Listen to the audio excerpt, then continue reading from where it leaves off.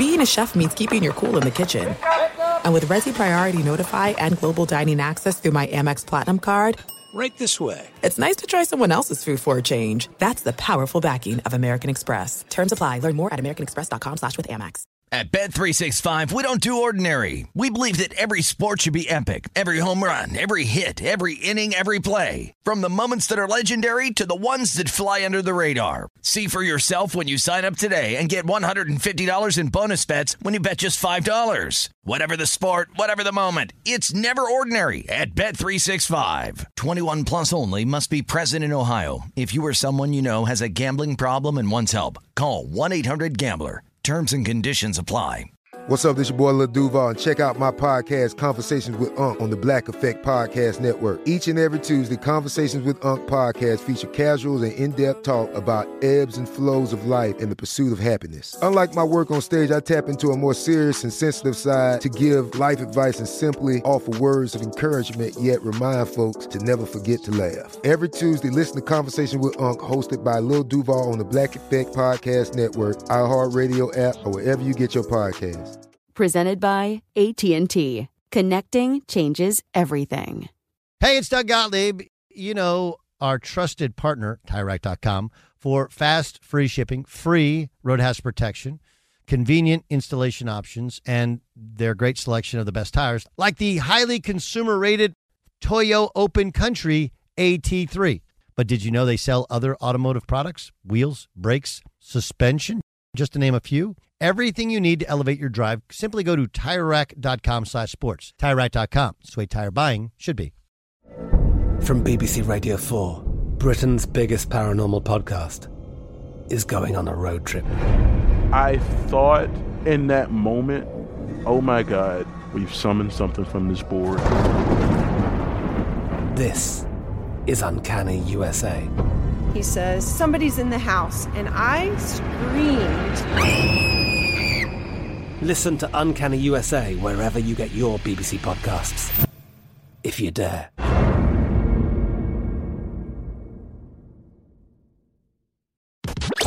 You're listening to Fox Sports Radio. And Johnny Ramos makes it a sweet Friday as the Sweet 16 rolls on tonight in the NCAA tournament. Glad to have you with us. We are in for Doug today. A lot of college hoops talk to get to, plus the NFL draft just a month away. Exciting times on this Friday. And Jonas, as I like to say, TGIF. Yeah, well, Dan, a little disappointed in you. Why is that?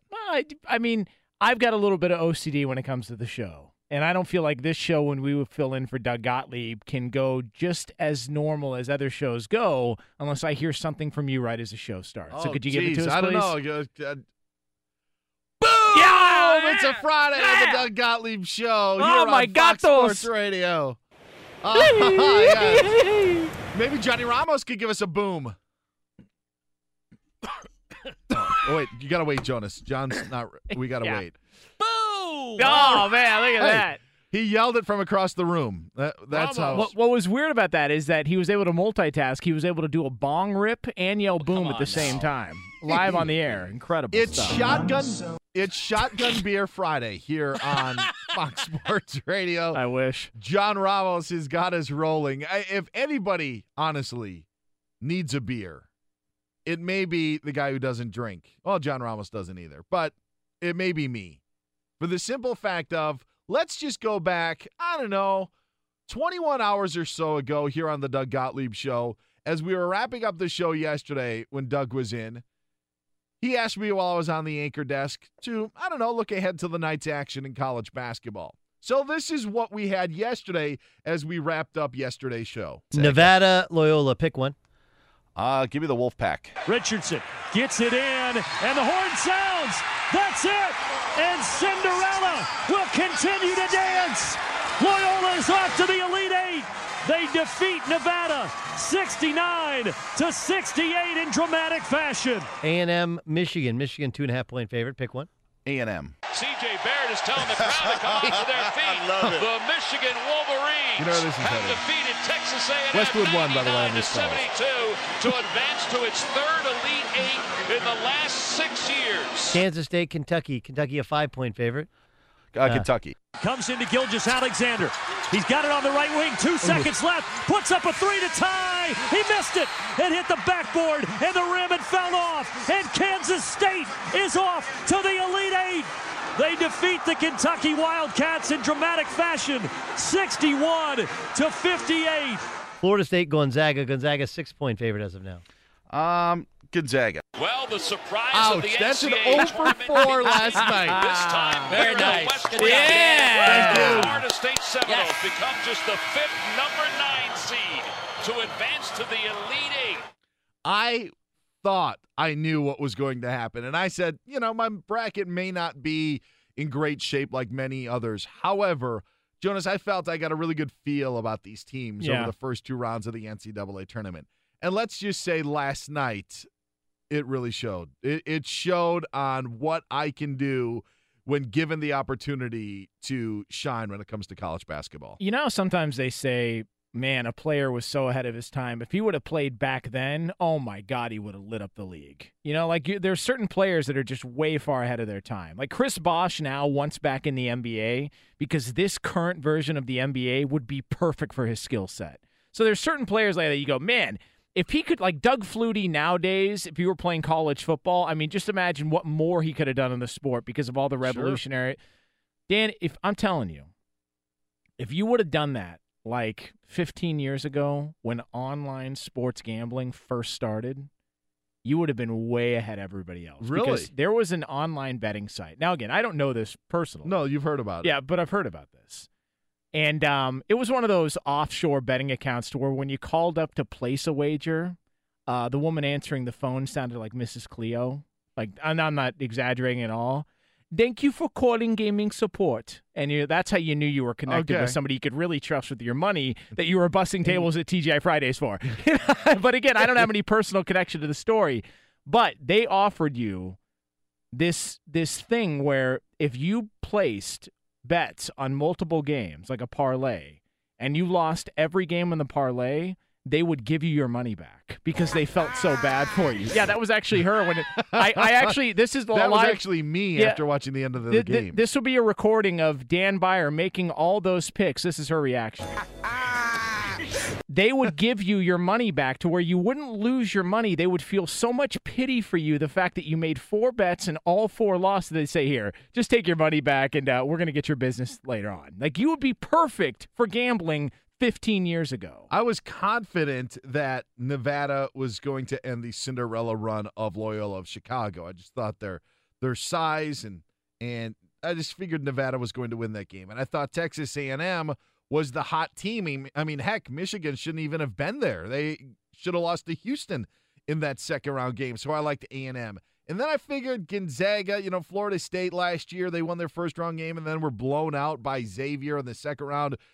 Gonzaga's probably going to do the same. The one that I was most surprised about was Kentucky and Kansas State, for the simple fact of I was just sure that Kentucky had at least a walk to the Elite Eight. Maybe they would have matched up differently with Nevada, but that's how I looked at it. Like, Kansas State was just on borrowed time. They were lucky that UMBC beat Virginia and that Kentucky was really, coming off that SEC tournament victory, was going to be the team that picked up a win on Thursday. And that 3-point loss to Kansas State, honestly, is the one that shocks me the most of what we saw in the Sweet 16 last night. I wasn't that surprised by the Kentucky game because even before the game started, people were asking me, hey, who do you like? Who do you got in this game? And I said the Wildcats.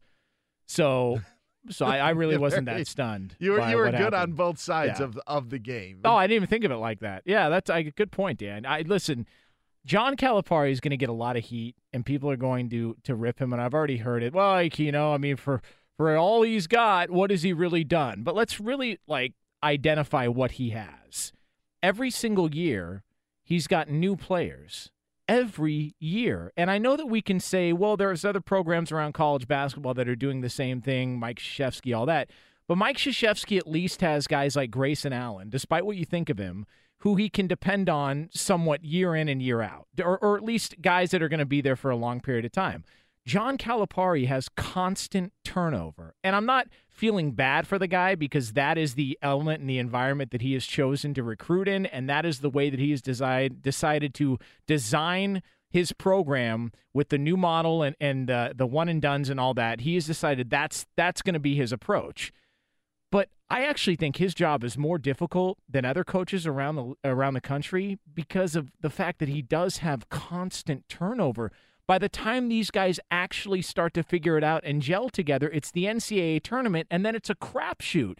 Kentucky could have won 8 of their last 9 games, finally started to figure out, but that 9th game was in the NCAA tournament, and their season's done. I think it's sort of unfair to criticize him in that regard. There is a phrase that is used often. Freshmen aren't freshmen anymore in the NCAA tournament. But for what you are saying, it is different for a program to have a guy for 2 years and 5 months as opposed to somebody just being in the program for 5 months like a lot of these freshmen are. And these freshmen aren't necessarily enrolling like you would, say, like a college football program now when true freshmen are more or less being able to enroll at their school during mid-break or during January so you could get there for spring practice. It's a little different for college hoops where you really only have 4 or 5 months.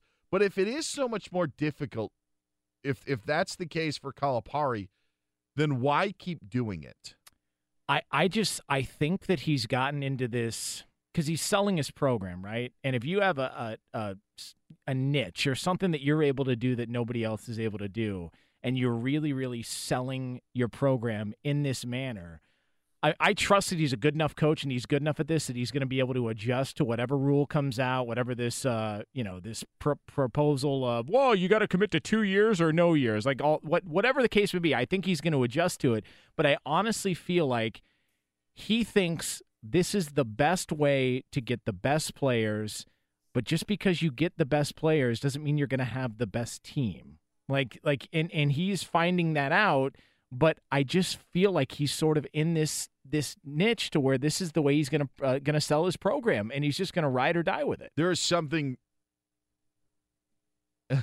There is something to that. There is something. What a crummy song. There is something to the fact, though, of just getting the best players, and that's how Calipari looks at it. Like, if I have the best players, I'd rather take that hand going into every single card game. Was this all just a build-up to play that No, chorus? I don't know. I don't know why John decided to spring it there. It's like somebody told him. Like, I mean, come on. But if you're Calipari and you're looking at it, getting the best players is, it seems pretty obvious. If you can get the best players, why not bring them into your program? Duke is actually, I believe, second among colleges that have sent guys to the NBA early, the one-and-dones that have had one-and-dones drafted. Yeah. And Kentucky is the far and away number one. They almost double up Duke. I think Duke had 11 and Kentucky had 21. But so it's far and away that this is the model of Calipari, and I think Calipari is saying, I'll just take my chances with the best players every single time, or trying to have the best players every single time. The problem becomes when you have a recruiting class like you did in 2017, how many of these guys that Kentucky has right now are truly ready for the NBA? There may be 1, maybe 2. And when you look at the recruiting class from 2017, if you look at what the top 10 recruits were, you see a D, and another D, and another D. It was Duke who really had the best recruiting class of 2017, and now all of a sudden Duke, I think many people feel, is the odds-on favorite to win a national title. So while Calipari maybe doing this year in and year out, Jonas, it's now no longer a guarantee that he is getting the best players every single time. Everybody's caught up to him. Yes. Yeah. Yeah. So there are other programs, specifically Duke, who used to do it the as we would say, the old-fashioned way 20 years ago, and now that isn't the case. I mean, I don't think Mike Krzyzewski back in the day would even take transfers, and that has also changed. I remember when Corey Maggette left early, and people were stunned. Nobody does that to Duke. I mean, who the hell leaves Duke early? Mm-hmm. And Corey Maggette left and he's not ready, and I can't believe he's deciding to leave that program. Everybody stays. Leitner stayed. Hurley stayed. Grant Hill stayed.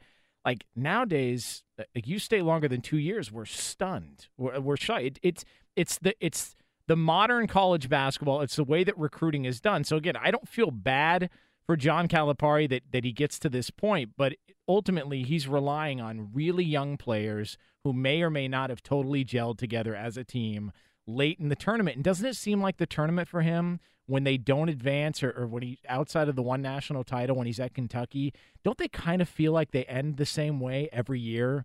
It's a late game situation. It's a close game. He's really, really talented, but there's one thing here that happens or one thing there. And I don't think it's coaching. I just think these guys are young. They still haven't fully understood how to play. Yeah, together. the other thing with that is he doesn't get the benefit of the doubt ever.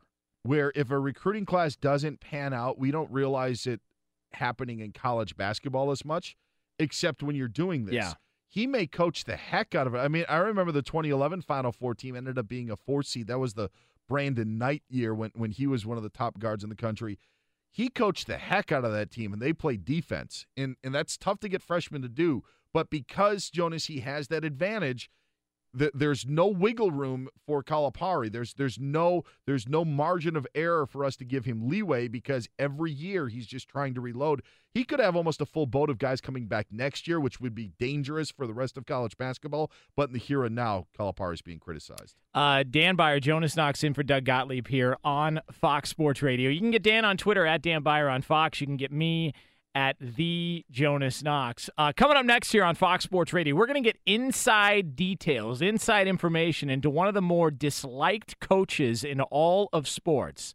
And we will get to that here coming up next before we let you know that we are brought to you by TrueCar. Yeah, and car shopping can be confusing with terms like dealer price, list price, and invoice. TrueCar shows you what other people paid for the car you want, so you can recognize a good price when you're ready to buy a new or used car. Visit TrueCar to enjoy a more confident car buying experience. You can get John Ramos on Twitter, who just did a 60-yard dash for no reason through the studio because he didn't have his glasses, at JSRamos06.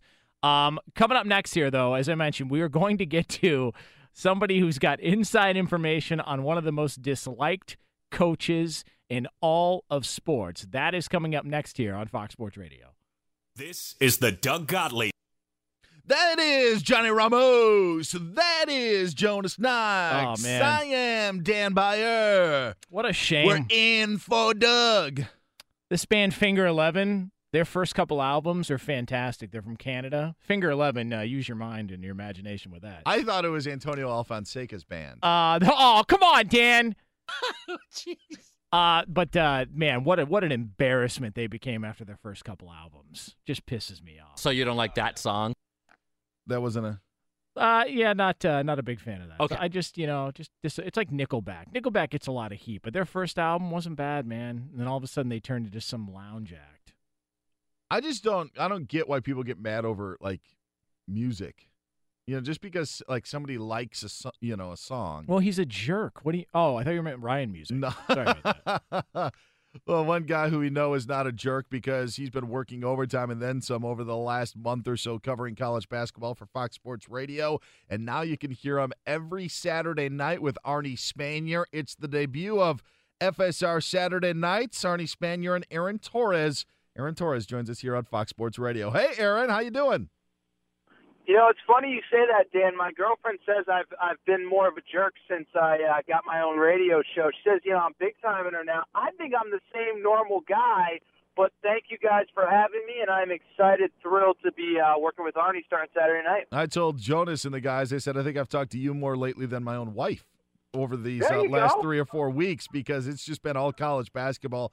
I mentioned at the start of the show that I was surprised most with what happened last night, really with Kentucky losing to Kansas State. Should I have been surprised that the Kentucky Wildcats didn't pull it off in the Sweet 16?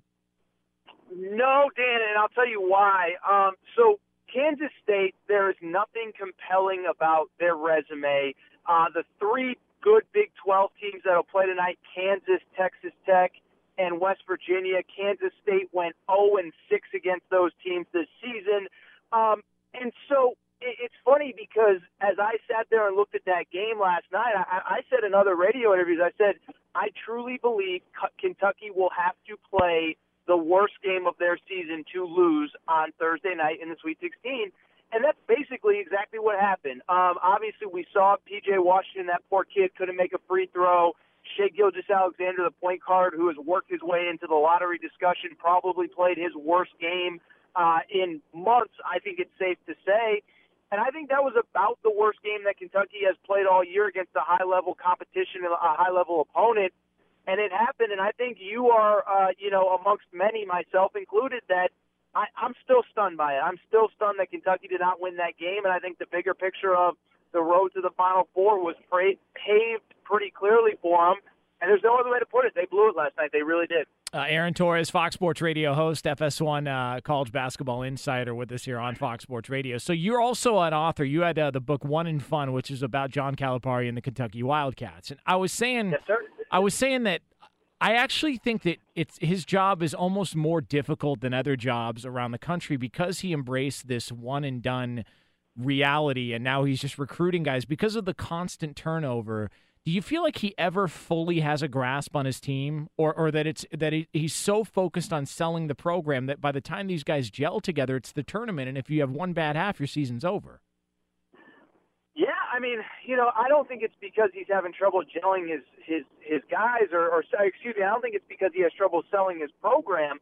I just think literally when you have so many young guys, so many new pieces. Now, this year was especially young. I mean, as recently as last year, he had two seniors that were regular contributors into the starting lineup. I just think it's hard to know what you're going to get from guys night to night. And so in this particular season, I know people probably aren't totally familiar with Kentucky's personnel, but the kid P.J. Washington that missed a bunch of free throws last night, I mean, there were nights where he was their best player this year, and there were nights where literally they couldn't put him on the court because he just, for whatever reason, it just didn't click. Quade Green, who was kind of the second point guard with that team, there were nights where he was the leading scorer, and then there were nights like last night where he was basically a non-factor. And so I think that that's the hardest part of this is it's not just the team is so young. It's the fact that when you are so young, you're just going to get so much inconsistency. I mean, look, Bill, Jonas, you and I talked about on your overnight show last weekend with Virginia. The Virginia thing, it wasn't surprising because we knew some iteration of that Virginia game against UMBC happens every year in the NCAA tournament. With Cal, I think that is why I truly believe he did one of his better coaching jobs this year, just because with this particular group, it was so young. I just don't think he knew what he was going to get night to night from most of the guys on that roster. Aaron Torres joining us here on Fox Sports Radio on the Doug Gottlieb Show. He's Jonas Knox. I'm Dan Beyer. We are in for Doug today. You can find Aaron on Twitter at Aaron_Torres. One more on Kentucky, because when Jonas and I talked about this at the top, I also feel, Aaron, that others are starting to play the game. And when you see Duke bringing in 3, 4 top 10 guys, maybe the top guys that Kentucky used to bring in years past aren't the top guys. Does that have anything to do with it? Maybe, and I'm not saying he's not getting top recruits. I'm just saying when he was getting the best of the best, now there's other schools that are taking maybe some of those best. Yeah, Dan, I brought up this point with Colin Cowherd a few months ago is, people say, well, they still got a bunch of 5-star guys. Well, guys, we all cover the NBA draft. What's the difference between the first pick in the NBA draft and the 12th pick in the NBA draft? It's the difference between a potential franchise-altering player and a guy that you hope is going to be a rotation player in what you're doing. And so to extrapolate that down one level, you're getting, instead of the number 1 player, the number 3 player, you're getting number 8, 9, 10.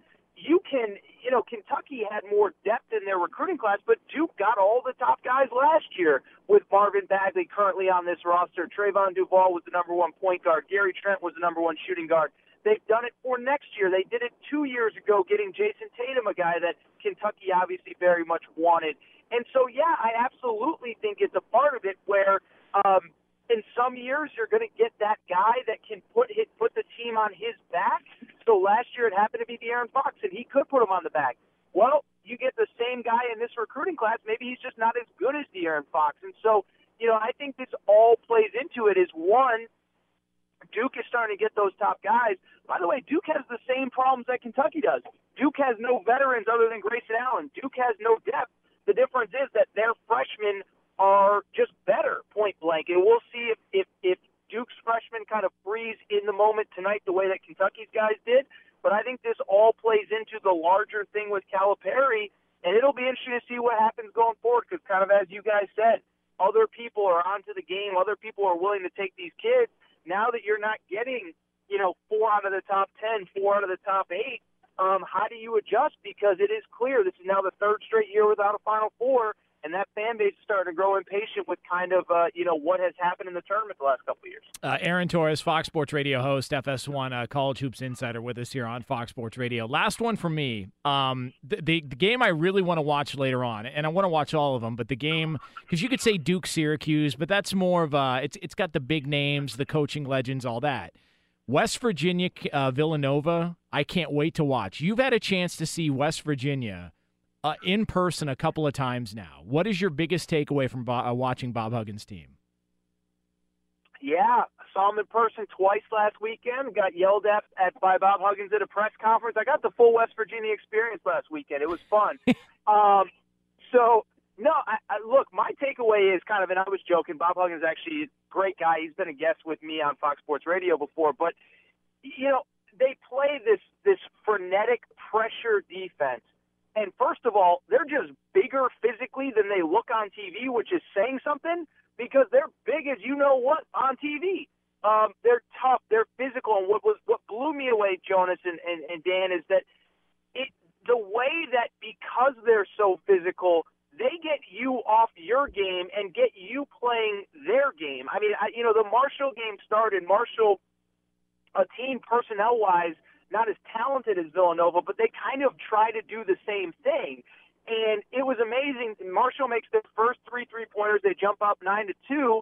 Then all of a sudden, West Virginia throws a few elbows to your ribs. They a couple scrums that, for a loose ball that get a little physical and nasty.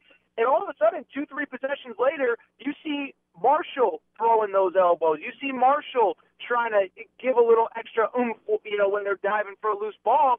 And you realize all of a sudden West Virginia's in Marshall's head making Marshall play their game. And so to me, that is the fascinating thing to me with Villanova before the tournament. Look, I'm not here to brag about my bracket because it's non-existent at this point, but I did pick West Virginia to beat Villanova for that exact reason, and I think it's very much in play tonight. I just think, like I said, until you see that West Virginia, the physicality, the toughness that they bring, there's no real way to prepare for it. I think Villanova, I'm not going to sit here and say they're in trouble, but I do think it could give them trouble going into tonight. Get the first reaction on who makes the Final Four this Saturday night on Fox Sports Radio as you'll hear Aaron Torres with Arnie Spanier at 11 o'clock Eastern Time, the debut of FSR Saturday nights, and also read Aaron's stuff on The Athletic. We appreciate it, Aaron. Have fun. No problem, guys. Thank you for having me. I appreciate it. Thank you. Find him on Twitter at Aaron_Torres. Dan Byer, Jonas Knox, in for Doug Gottlieb here, Fox Sports Radio. Get Dan on Twitter at Dan Byer on Fox. Coming up next, though, something that you loved growing up in sports looks completely different now. We'll tell you what that is next here on FSR. But for all the latest from around the world of sports, ladies and gentlemen, roll out that red carpet and say hello to Steve DeSager. And a simple good afternoon, gentlemen. We have 4 games in the Sweet 16 of the NCAA tournament tonight. The late contest in Omaha is 2-seed Duke against Syracuse. Syracuse has kept it low scoring for 3 straight games and won 3 straight in the tourney, giving up only about 53 points a game. Keep in mind, Syracuse was the last team into this tournament. The late game in Boston, the East region, is 2-seed Purdue against Texas Tech, about 10 p.m. Eastern time for that start. 10 NBA games. Boston Celtics are at Portland. Celtics guard Kyrie Irving will have a procedure on his sore knee tomorrow. The team calls it minimally invasive. Milwaukee's at Chicago. Miami at Oklahoma City. Heat guard Dwayne Wade might play tonight. He's had a hamstring injury. Wade did go through shoot-around today. Chris Paul of Houston is doubtful for this weekend with a hamstring injury. The Dallas Cowboys signed wide receiver Allen Hurns, who was cut by Jacksonville this week. Cleveland signed former Buffalo defensive back E.J. Gaines. He played for Browns defensive coordinator Greg Williams with the Rams. Defensive back Tremont Williams returned to the Packers with a 2-year deal, according to NFL Network, which also says Eagles safety Malcolm Jenkins had thumb surgery to repair ligaments. And former Dolphins owner Wayne Huizenga died last night at the age of 80. Back to you. Thanks a lot, Steve. This is the Doug Gottlieb Show on Fox Sports Radio. I'm Dan Byer. That's Jonas Knox. John Ramos here as well as we are in for Doug. He mentioned that Syracuse-Duke game tonight in the Orange, keeping it low scoring. I also kept it low scoring in college. Just not by my own choice. Come on, yeah, Dan. that was quite the opposite of 1991 John Ramos at Laverne. High-scoring offense back in the day. Minus the scoring. You know what I mean? No. Pothead. Oh, I don't know about that. 1991. John Ramos in college was the Loyola Marymount when it came to dating. It was crazy. Wouldn't you say you were a running gun up and down the floor style, John? Well, more like a low seed that aimed high. Oh, that's makes sense. Yeah. John was the Cinderella back in the day, you could say. Yeah. The tournament was different back in the day as well. There is a different feel, and I don't know, Jonas, if it's because my buddy once told me, he goes, everything when you were 12 years old was the best, whether it's the best, like that feeling. But you feel that way with the NCAA tournament, that this tournament here isn't the tournament that you remember 20-some years ago. Well, okay, like here's the best way I would compare it. So when I was younger, we used to go to this Catholic school, like after-school program. My parents made us go to. I hated it, but I just want to say that for the record. But I remember going there and basically growing up there as a kid. And so you go to this Catholic school in Thousand Oaks, and you hang out there, and you go to the after-school program, and they have this church carnival like twice a year there. And so I remember going to the church carnival. It seemed like the only time I liked actually going to the school, and there was a carnival and all that. And then like years later, I went to the church carnival, and I'm strolling through the school with a beer in my hand. All right. Now, the fact that they sell beer at a church carnival, that's another conversation altogether. But I remember rolling through with this beer in my hand, just kind of looking at everything, and I couldn't get over how tiny everything was. But when I was a little kid, it seemed huge. Like I went to wash my hands in the restroom, and I had to like bend over to my ankles to reach the sink. But when I was a kid, I could barely get my arms over, and it was just crazy to me how much smaller everything seemed. The NCAA tournament when I was a kid was the biggest thing. It was my favorite sporting event to watch. It was I loved it every year. I could not get enough of the NCAA tournament, and it just seemed like this big extravaganza.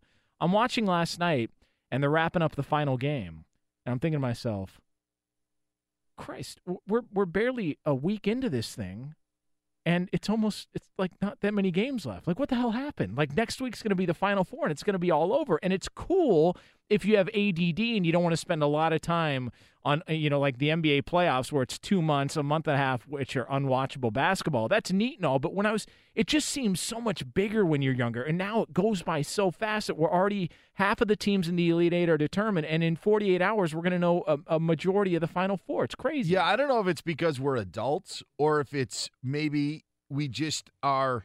I don't remember spring training being as crazy as it is now. I have got more than a handful of friends, Jonas, that say, I got to go to spring training. Got to go to spring training. At some point, got to take the trip to Arizona where they're interested in watching their favorite baseball team. Granted, I come from the upper Midwest in Wisconsin, so getting a getaway to a nice destination where the weather is warm, I can understand that. But I didn't remember it as much when I was younger. I also don't remember the NBA being as exciting as it was. And I don't know if it's these other things that are distracting where maybe we were just in full tournament mode, or if it is just the simple fact that we were 12 years old and that's the only thing that we could think outside of. I actually do think for some reason it's the ability to do all these different things, and it's the emergence of the NBA, it's the spring training feel, it's the NFL carrying over, where maybe we're distracted so our attention isn't solely on the NCAA tournament. Monday, Tuesday, and Wednesday of this week, we weren't talking about the Sweet 16 matchups. We weren't looking forward to a matchup on a Thursday or Friday night. Maybe in other years we would. Maybe that's even also more about college basketball. I just think that there's more available to us now that are bringing us and maybe taking us away from the tournament. I don't get spring training, man. I mean, neat. It's practice, and nobody takes it serious, and you can sit on grass and catch home run balls and watch guys with no names on the back of their jersey wearing 84 round the bases. That's cool, but, man, I do not get spring training. I've been to a preseason NFL game, all right, and it was cool, very relaxed. I do not get spring training. I would rather put my dog to sleep again than go to a spring training game. But I don't think it's the result. I don't think it's the result of the game that you're wanting to see. I think it's everything that comes with it. I think it's just the spring brings new life in baseball as you looking ahead to the summer. Yeah, as I said, like growing up as we did in Wisconsin. I mean, the Northeast right now is getting dealt with snow. That's a different perspective because, like, we're used to the nice weather out here in L.A. It rained a couple of days this week, and people were looking around like, "Oh my God, it's the end of time." People didn't go to work. True story, because traffic wasn't that bad. Well, John's here today. Thank God for that. He decided to show up today. He was able to navigate to his movie premiere. Yeah. That he went to. By the way, total side note, John, did you miss the management meeting for a movie premiere on Tuesday? Yes. What I said was I had a previous engagement was what the term I actually used, which is true. Yeah, John did have a previous engagement. He told me, I'm not going to be in the meeting today, just a heads up. Yeah. After the meeting, I went on Instagram, and I saw him and Suzanne out in front of an ArcLight Studio movie poster.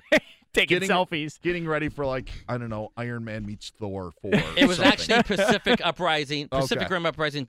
And by the way, not to say that I was just going to see a movie, the review is up at foxsportsradio.com. Oh, so it was a work assignment. Yes, I was working. By the way, if you do have thoughts on John Ramos skipping a manager's meeting to go to a movie premiere, you can tweet us at Dan Byer on Fox or at the Jonas Knox, but you've got to hashtag it priorities. All right? You need to hashtag it priorities so we can get your thoughts on it. By the way, before we move on, next Tuesday's managers meeting, there are no movie premieres that night. It's Monday night, Ready Player One. Oh, Ready Player One. There you Spielberg, go. right? Look at that. Steven Spielberg, that is correct.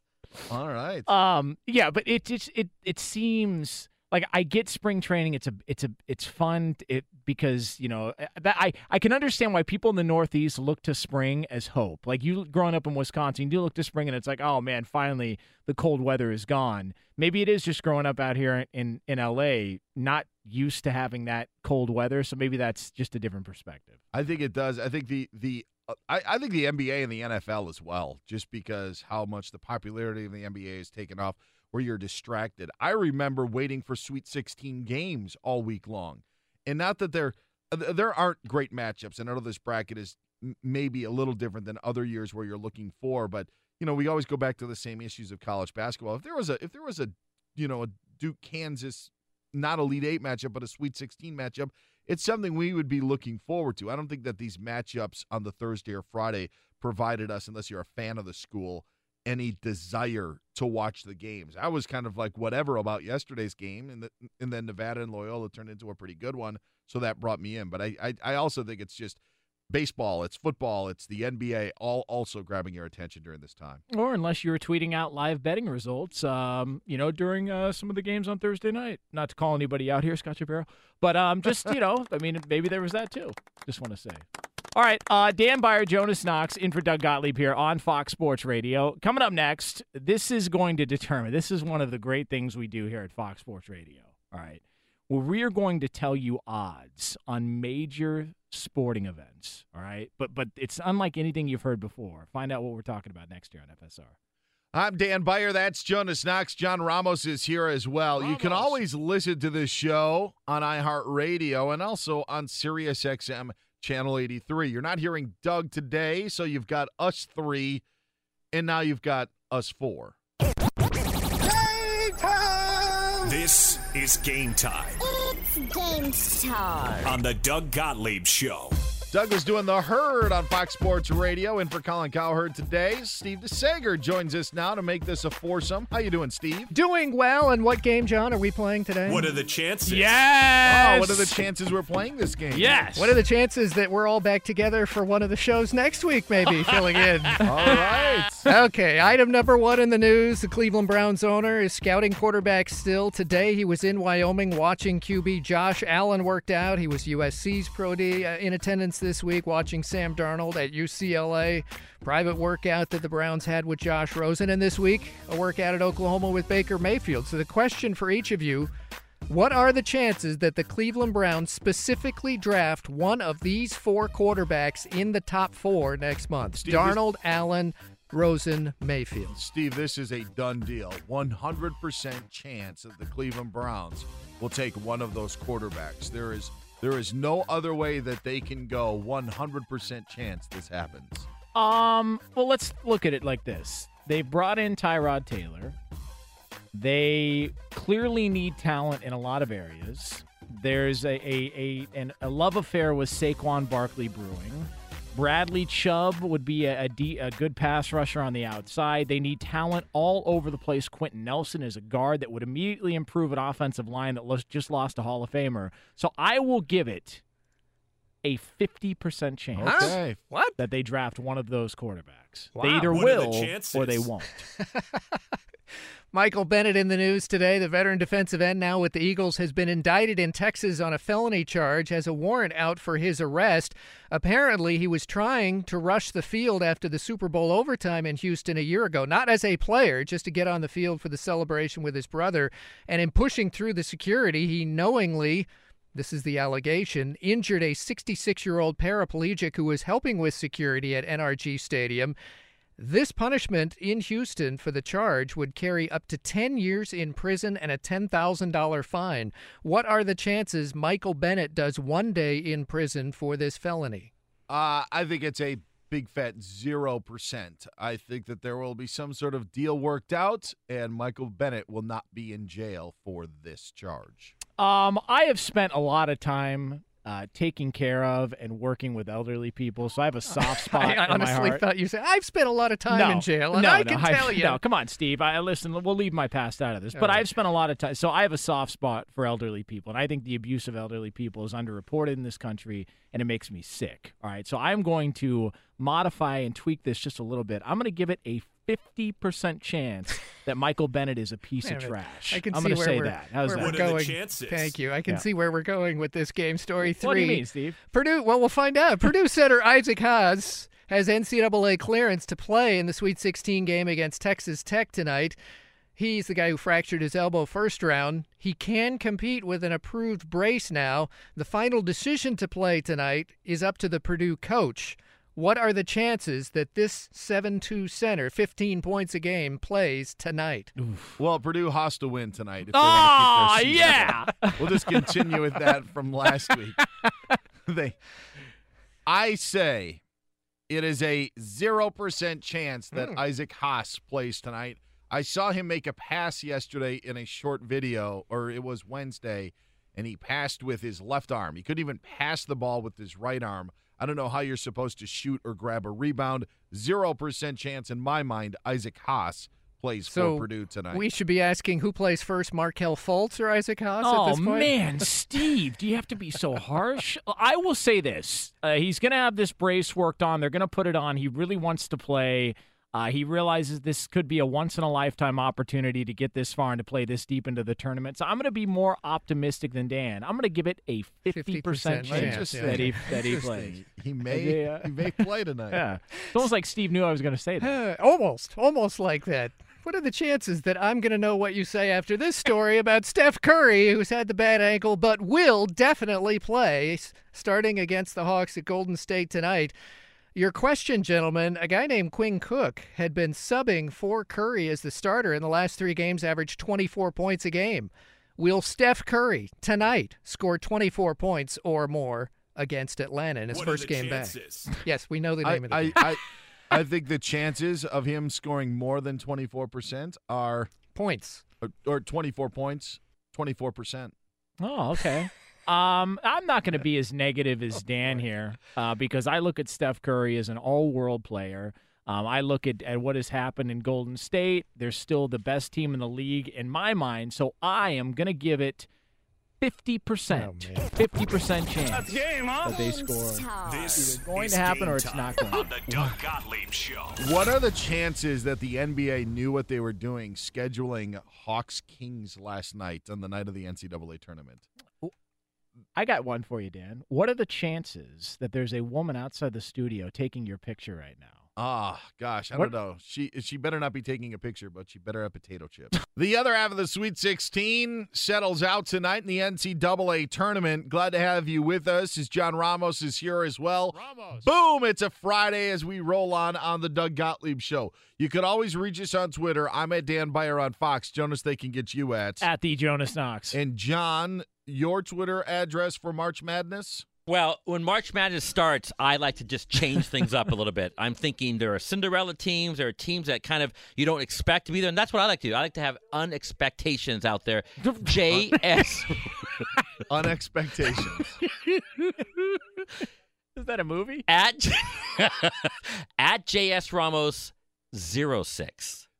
06. Is that for all the 6 seeds that are left in the NCAA tournament? Dan, you hit it right on the head. All If right. only I had a bunch of 9 seeds left too, Dan. There are no 6 seeds left. They've all been eliminated. I knew that. They are done. They are on their way home. Their season is over. Clemson takes on Kansas in the first game, and then about 20 minutes after that, West Virginia and Villanova is a game that Aaron Torres, our good friend here at Fox Sports Radio, is dying to see. Just for the matchup problems that West Virginia can present, it'll be interesting to see how Villanova attacks that. As Aaron Torres joined the program a little bit earlier, we'll hear from him in a bit. Syracuse and Duke grabbing the headlines. In Texas Tech and Purdue will play the last game. Syracuse and Duke is interesting for the simple fact of, as I look at it, as we're in the media, there is this media angst for Syracuse just because there is so much Syracuse love from members of the media. I would, makes me sick. I would compare it to maybe just working at an office building where everybody went to the same school, so everybody loves that school, and you ended up going to a different one. So not only do you not like that school, you loathe that school because you want all of your other coworkers who have unrealistic expectations and desires for their program. You want to see them be miserable. That's how I kind of feel as a member of the media. We look at all the many people who ended up going to Syracuse. Yeah, my brother owns a restaurant, and they do a Christmas party every year, holiday party. And my other brother was like, "Hey, you going to the holiday party this year?" I'm like, "Why the hell would I go to the holiday party?" Well, because it's the family restaurant, so why wouldn't you go? I'm like, I don't work there. I have nothing in common with it. I don't get those conversations. Like, I don't understand them. So when the Syracuse love starts firing off back and forth, I just don't get it, man. Like, I don't get it, and it is just the ball washing of that program is over the top, and it's people we work with, so we follow them on Twitter. It's just too much. So I always root for whoever's playing Syracuse. And tonight they will face Duke. True story that there have been writers that I followed that I had no idea what their background was until a Syracuse game was on. And an orange pops up. Yeah, and then all of a sudden, you see a score, something like that you're like, oh, okay, now I get it. Funny that Syracuse could bring in so much angst and hate because Duke seems to do the same thing. And there's no doubt in my mind with all of the backlash that we talked about with John Calipari a little bit earlier, that Duke brings in my mind, the most amount of hate in college basketball. Yeah. And then as you try to broaden it out, Jonas, I think a very good argument could be made that Duke may be the most hated sports team overall by fans. There are very, very few that garner the dislike and hate that certain franchises do, but I think Duke is at the top of that list of a team. And we're not talking about natural rivalries. If you're, let's just say you're an Oklahoma fan, you don't like Texas, you don't like Oklahoma State. It's just the general dislike of Duke, and I think on the professional level included, there are very few teams and schools that can deserve to draw that sort of hatred towards them like Duke has the last 20 to 25 years. And nobody likes feeling like they're stupid. Like nobody wants to feel like they're a moron or that somebody's smarter than them. Because like if you say, "Oh, well, I'm better than you," I mean, that's debatable. It could depend on what we're talking about. So like when you think about the teams that people hate in sports, Patriots, Yankees, to be a couple of examples, like the Patriots are a great franchise, and they're better than you. But it's like their fans think they're smarter than you. They've still got that Boston attitude, and they've still got that in-your-faceness to them. The Yankees, they're successful. They've got multiple championships, but it's still got a blue-collar feel because it's New York, and there's so much pride in the city. With Duke, they're successful, and they're better than you. Oh, and by the way, they're also smarter than you too. And that's just sort of adds on to the layer of things that people really can't stand about the program, because you've got to be really smart to go there. And not only are they better than you in basketball, but they're better than you in recruiting, and also they're smarter than you. Here's our degree to prove it. So I think there's that layer. Yeah, too. and it's funny when you look back. We were talking about what college basketball was like when we were growing up in the 80s for myself and in the 90s for you, of when you look at programs. Duke in that mid to late 80s was actually looked at as a team that was disappointing because they would get to the Final Four and then they wouldn't produce. They wouldn't win a national championship. And it wasn't until 1991 when they knocked off UNLV and that undefeated Runnin' Rebels team that Duke really came on the map. And I would argue that there were a lot of fans at that time that were actually cheering for Duke for the simple fact of they wanted to see Goliath go down. Yeah. And they wanted to see the unbeaten team. And now when you look back on it, that was the start, in my mind, of the true, real run, because you had Duke winning the back-to-back. You had a Michigan team with the Fab Five the next year that ended up grabbing so many headlines and so many young people ended up gravitating towards because they were just excited about Chris Webber, Jalen Rose, and the Fab Five, and then Duke knocked them off as well. And you had Christian Laettner, who really played a great villain. You had guys that you were familiar with that you could maybe start to just dislike, and that ended up starting this run of pure success and the eliteness of Duke that has gone over the last 25 years. And that's why, Jonas, I think it's so difficult to really look for another sports team or a sports program that is disliked as much just because it's purely elite, for the simple fact of Alabama's been dominant in college football.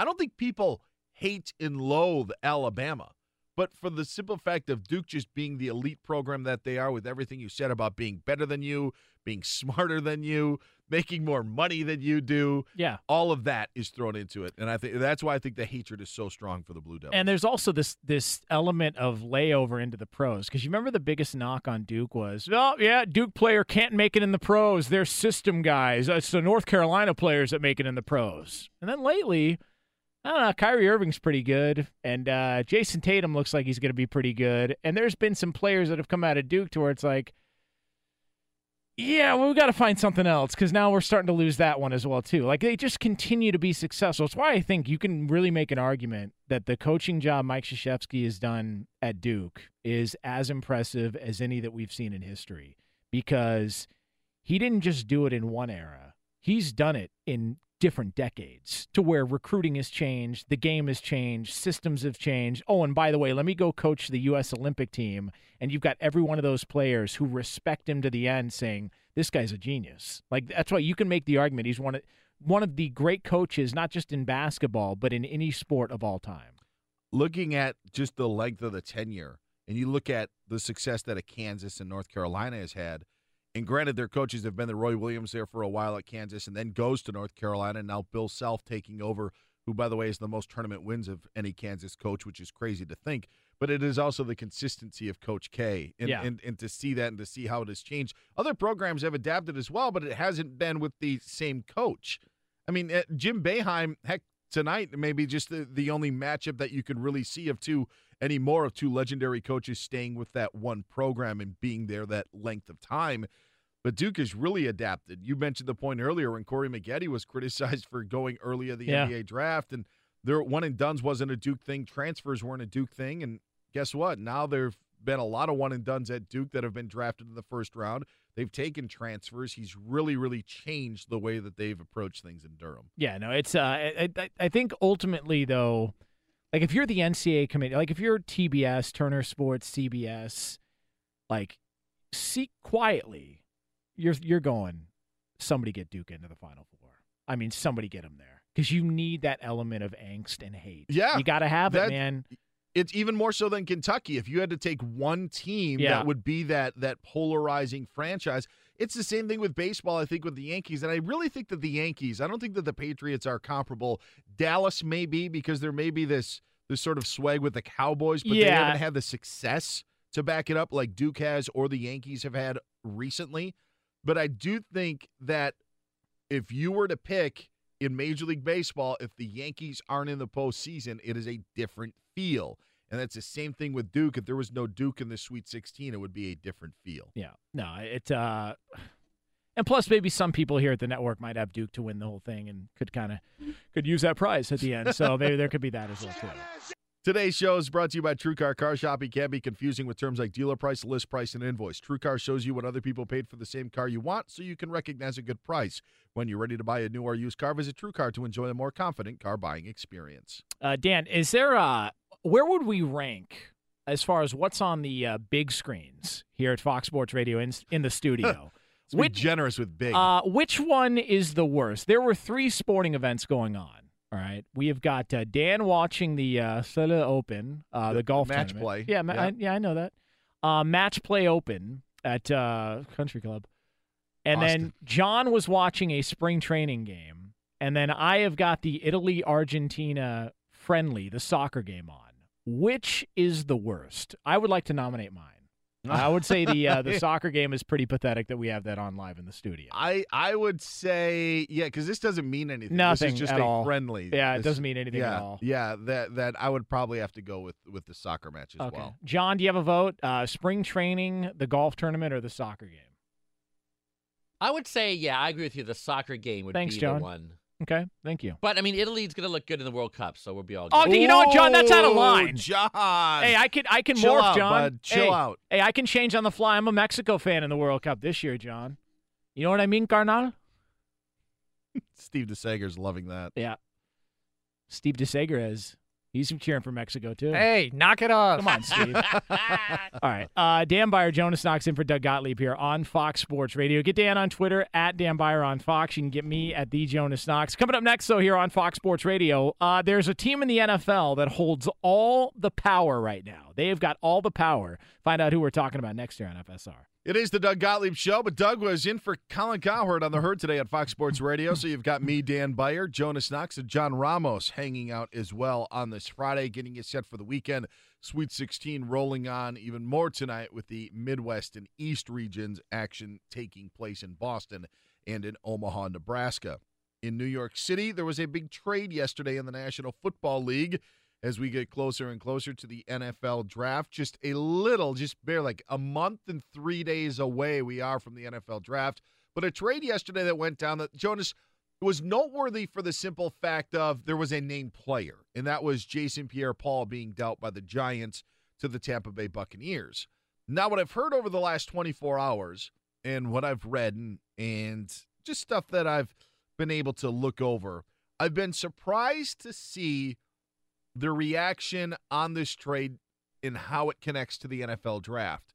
And what I mean by that is I look at the draft as being completely wide open as we are, 34 days away from the start of the draft. I think it is completely wide open except at number 1 where the Cleveland Browns are going to pick.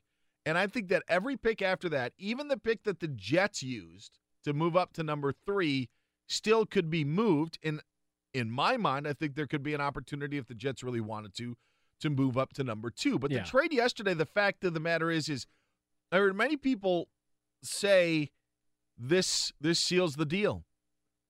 The New York Giants are going to take Bradley Chubb of NC State as their first-round pick, and this allows the New York Jets to get the number 2 quarterback behind whoever the Cleveland Browns Wow, take. you really think that?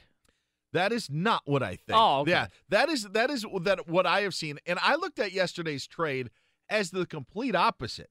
I look at yesterday's trade as the New York Giants saying, okay, we may be interested in Bradley Chubb, but there is no way in heck he is going to go number 2 overall, so we are absolutely open for business. And I look at the teams that are looking to move up as possible trade partners for the New York Giants, with them to still be able to get their guy if they were to drop down in the first round of the draft. I think yesterday's move set up even more movement that we could see before now on April 26th. Yeah, especially in a quarterback draft class that we've been hearing about for multiple years now. If a team, you've already seen Buffalo try and move up. The Jets reportedly talked to Cleveland about moving up. Who knows what the asking price was at number 1.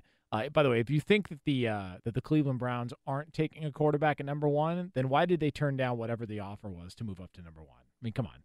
So if you're Arizona or Buffalo or one of those other teams, you've got to be calling the Giants. Like you have to be calling the Giants. And then it turns into, the Giants with an opportunity to screw their, quote unquote crosstown rival over by trading with another quarterback needy team that moves up to 2 and grabs the guy that maybe might be there at number 2 that the Jets were hoping were going to be there. I'm with you. I didn't see that as being one means the other, that they traded Jason Pierre-Paul. Now they're going to grab Bradley Chubb. I think if the Giants were to get a decent enough offer from whoever was willing to move up, it could be the Broncos who are sitting there at 5 and say there's a huge difference between the second and the fourth best quarterback because, man, if somebody moves up to 4 with Cleveland, now the Broncos are on the outside looking in with no real quarterback plan long term, although they did get Case Keenum that was, quote unquote, John Elway's target all along was Case Keenum, quote unquote. I think it opens up a lot of different opportunities, a lot of different options. That's what makes this time of year so fun. Whether the Giants and Jets would do a deal with the Jets is a completely different story. Oh. But the fact is at least the Jets are in a spot where if they wanted to do what the Bears did last year, they could. If they were afraid of win Buffalo, 5 games, they were moving up just the one spot to get the quarterback that they've wanted. It's not unprecedented for a team to do that since we saw it 11 months ago. If the Jets really do like a quarterback and feel that the Browns are going to take Sam Darnold, why not jump up to number 2 just to secure yourself the peace of mind knowing that you are going to get the guy that you want? You mentioned Denver as being a possibility. If Denver moves up from 5 to 2 on a draft day trade, that isn't out of the realm of possibility by any means. So if you're the Jets and you want to stop that from happening, then why not just give up a little bit extra to move up the one spot? You don't have to sell the farm to the New York Giants to do a deal. The Giants still would be able to then get the guy that they want at 3, whether it be Bradley Chubb or someone else. In Jonas, it opens it up even more because if Denver did want to move up, sure, you've got the Colts sitting there at 3, but you would also have Saquon Barkley available. You would also have Quentin Nelson available. I don't think that the Giants should risk their draft in the hopes of getting Bradley Chubb, and definitely shouldn't take the defensive end at number 2, especially if you're already paying Olivier Vernon $17 million next season. Like, JPP was more of a salary issue. You don't need to pay defensive ends the amount of money that you are to have a successful team. We know that the Giants, they have bookend defensive ends. That's not what's going to make the Giants a successful team in the National Football League. They need a lot of pieces, and trading down just makes the most sense. And you mentioned Denver. That's a possibility. I still think Buffalo could make 2 moves to get up to number 2. And if Buffalo is trying to make another move to jump up that high from 12, then that brings the Jets even more in, because wouldn't the Jets want to try to figure out a way to stop Buffalo from maybe getting their guy since they're in the division? There's so many layers to it. And, so awesome. And that's why I just don't think that, there it is. We've got the Browns taking Darnold, Giants are going to take Chubb, and then the Jets will take their quarterback, and then we're over to the Browns. I don't see that happening. If we already know that a quarterback is going to go 1 and 3, I think it'll open so many things for number 2. And also, think about last year. When the big trade was made, it was on draft day. While the 49ers were on the clock, the Bears moved up 1 spot, traded multiple picks, and then stunned everybody to go up and take Mitch Trubisky. Man, we've got, a month till the draft? I mean, there's so many things that could happen. There's so many possibilities as far as teams moving up. What if the Patriots shock everybody and say, we want to find Tom Brady's heir apparent, and they move up to number? I mean, there's so many things that could possibly go down with this draft, because when you've got a quarterback draft class that is this well thought of by so many people, quote, in the know, and has been for a couple of years, I think anything's on the table. So if you're one of those teams and you feel like you got a quarterback, and who's to say the Giants don't take a quarterback? Like, if the Giants stayed there and they took a quarterback, now you've got the Jets sitting there. If the Giants take the quarterback that the Jets wanted, maybe the Jets move back and say, screw it, we'll just deal with what we got for another year and try and figure. Like, there are so many layers to this. Arizona needs to move up. The Buffalo Bills need to move up. Like, those are just a couple of teams that you would think would be shopping for a quarterback at this point. Miami's sitting on the outside looking in. They need a lot of things to happen for one of those guys to fall to them because they reportedly want a quarterback, and they like Baker Mayfield. So what if Miami puts together a package and moves all the way up? There's a lot that could go down. I wouldn't be surprised if the Colts traded down again. Yes. For a team why that not? needs so many pieces. And if you're Chris Ballard trying to restock and get something going in Indianapolis, why not trade down again from 6? And that may take another team out of the Bradley Chubb sweepstakes. I mean, if the Giants really wanted the defensive end from North Carolina State, you could trade down to 3 and you could trade down to 5 and still get him. Jonas, I think that the Browns are going to be in a spot where if they do take Darnold number 1, they're going to be looking at Saquon Barkley at number 4. Yeah. And I think it's going to be very difficult for them to pass up, especially a year after you took Myles Garrett number 1 overall. It's great to put pressure on the quarterback, and I've said if I had a first-round pick, I would just draft offensive linemen and defensive linemen for the first 3 rounds year after year after year and just continue to restock that position and get my skilled players at maybe different spots. But the fact is, you don't need to go defensive end in back-to-back drafts at the top of the draft. And I look at the Giants as now seeing how it's playing out. If they really wanted Bradley Chubb and they really felt it was their need, then they have places to do it. And if they wanted to get the quarterback, as you mentioned, that they still may be in the business of, there are places to do it. But I think number 2 is open for business in the NFL. And they're draft. sitting pretty because the market has already been established. Well, you saw what one pick worse than us cost, 3 number 2s, and to move up 3 spots. So if you want even better than that, we're going to need a lot more to work with. Like they have all the power in this situation. Like, they hold the cards because worst case scenario, the Giants are looking at it like this. All right, worst case scenario. We don't get a quarterback this year, but we move on with Eli Manning, surround him with talent, and we'll figure it out. Like, we'll add picks, we'll add players, and we will figure it out. We've got a different coaching staff in there. A lot of the toxic feelings are gone from the locker room. Like, we'll go in that direction. We don't need to take a quarterback here. So we'll just trade down. And the market has already been set. So if you want into this spot, what are you willing to give us? And that's where teams start bidding against each other. Mm-hmm. I think this is going to be crazy. Well, the top 10 is going to be nuts this year. Not only is it teams bidding against each other, Jonas, it's New York against New York at 2 and 3. It's the Jets against the Bills in the AFC East that are combining. I mean, there's so much that is going there. I tweeted, I think a couple of weeks ago, we did a show here, and I tweeted out, I may have to delete the tweet. No, I won't delete it. I said, book it, Quentin Nelson to number 2 to the New York Giants. Well, that changed once the Jets moved up to 3 because it changed the market in where the quarterbacks are going. They may be in love with Quentin Nelson, which I actually think that they are, and still realize that they could get him at 3 or they could get him at 5 if they wanted, just because I think teams now in those Bills-Jets matchup or Jets-Giants matchup trying to get ahead of the other to beat the other to the punch to get the quarterback. The Jets are open for business the Giants are open for business atop the draft. I wouldn't worry about deleting that tweet. Welcome those nerds from Icy Hot Takes or whatever they are. The freezer takes or whatever. Fish take Cold takes exposed. Whatever. Yeah, whatever that dumb website True story. is. We had somebody here submit a tweet of mine. Somebody that worked here took one of mine and submitted to them. Why? Remember that? First of all, Gascon was a little angry about some things. And oh, my God, is my mic on? I didn't even know that was happening. All right, Dan Byer, Jonas Knox, in for Doug Gottlieb here on Fox Sports Radio. Coming up next, it's the hottest game going on sports radio in this upcoming segment. Find out what it is next here on FSR. But for all the latest from around the world of sports, Steve DeSager. Quarterback Brock Osweiler has agreed to terms with the Miami Dolphins. Last year he went 0 for 4. Starting as a Denver Broncos QB, and the year before played most of the games with Houston. Osweiler that year had 15 touchdowns and 16 interceptions. L.A. Chargers defensive lineman Corey Liuget was suspended 4 games for performance enhancers. The Dallas Cowboys signed wide receiver Allen Hurns, who was cut this week by Jacksonville. Cleveland signed former Buffalo defensive back E.J. Gaines. Defensive back Tremont Williams returned to the Packers. Also, running back Frank Gore formally signed with the Miami Dolphins. He's from South South Florida.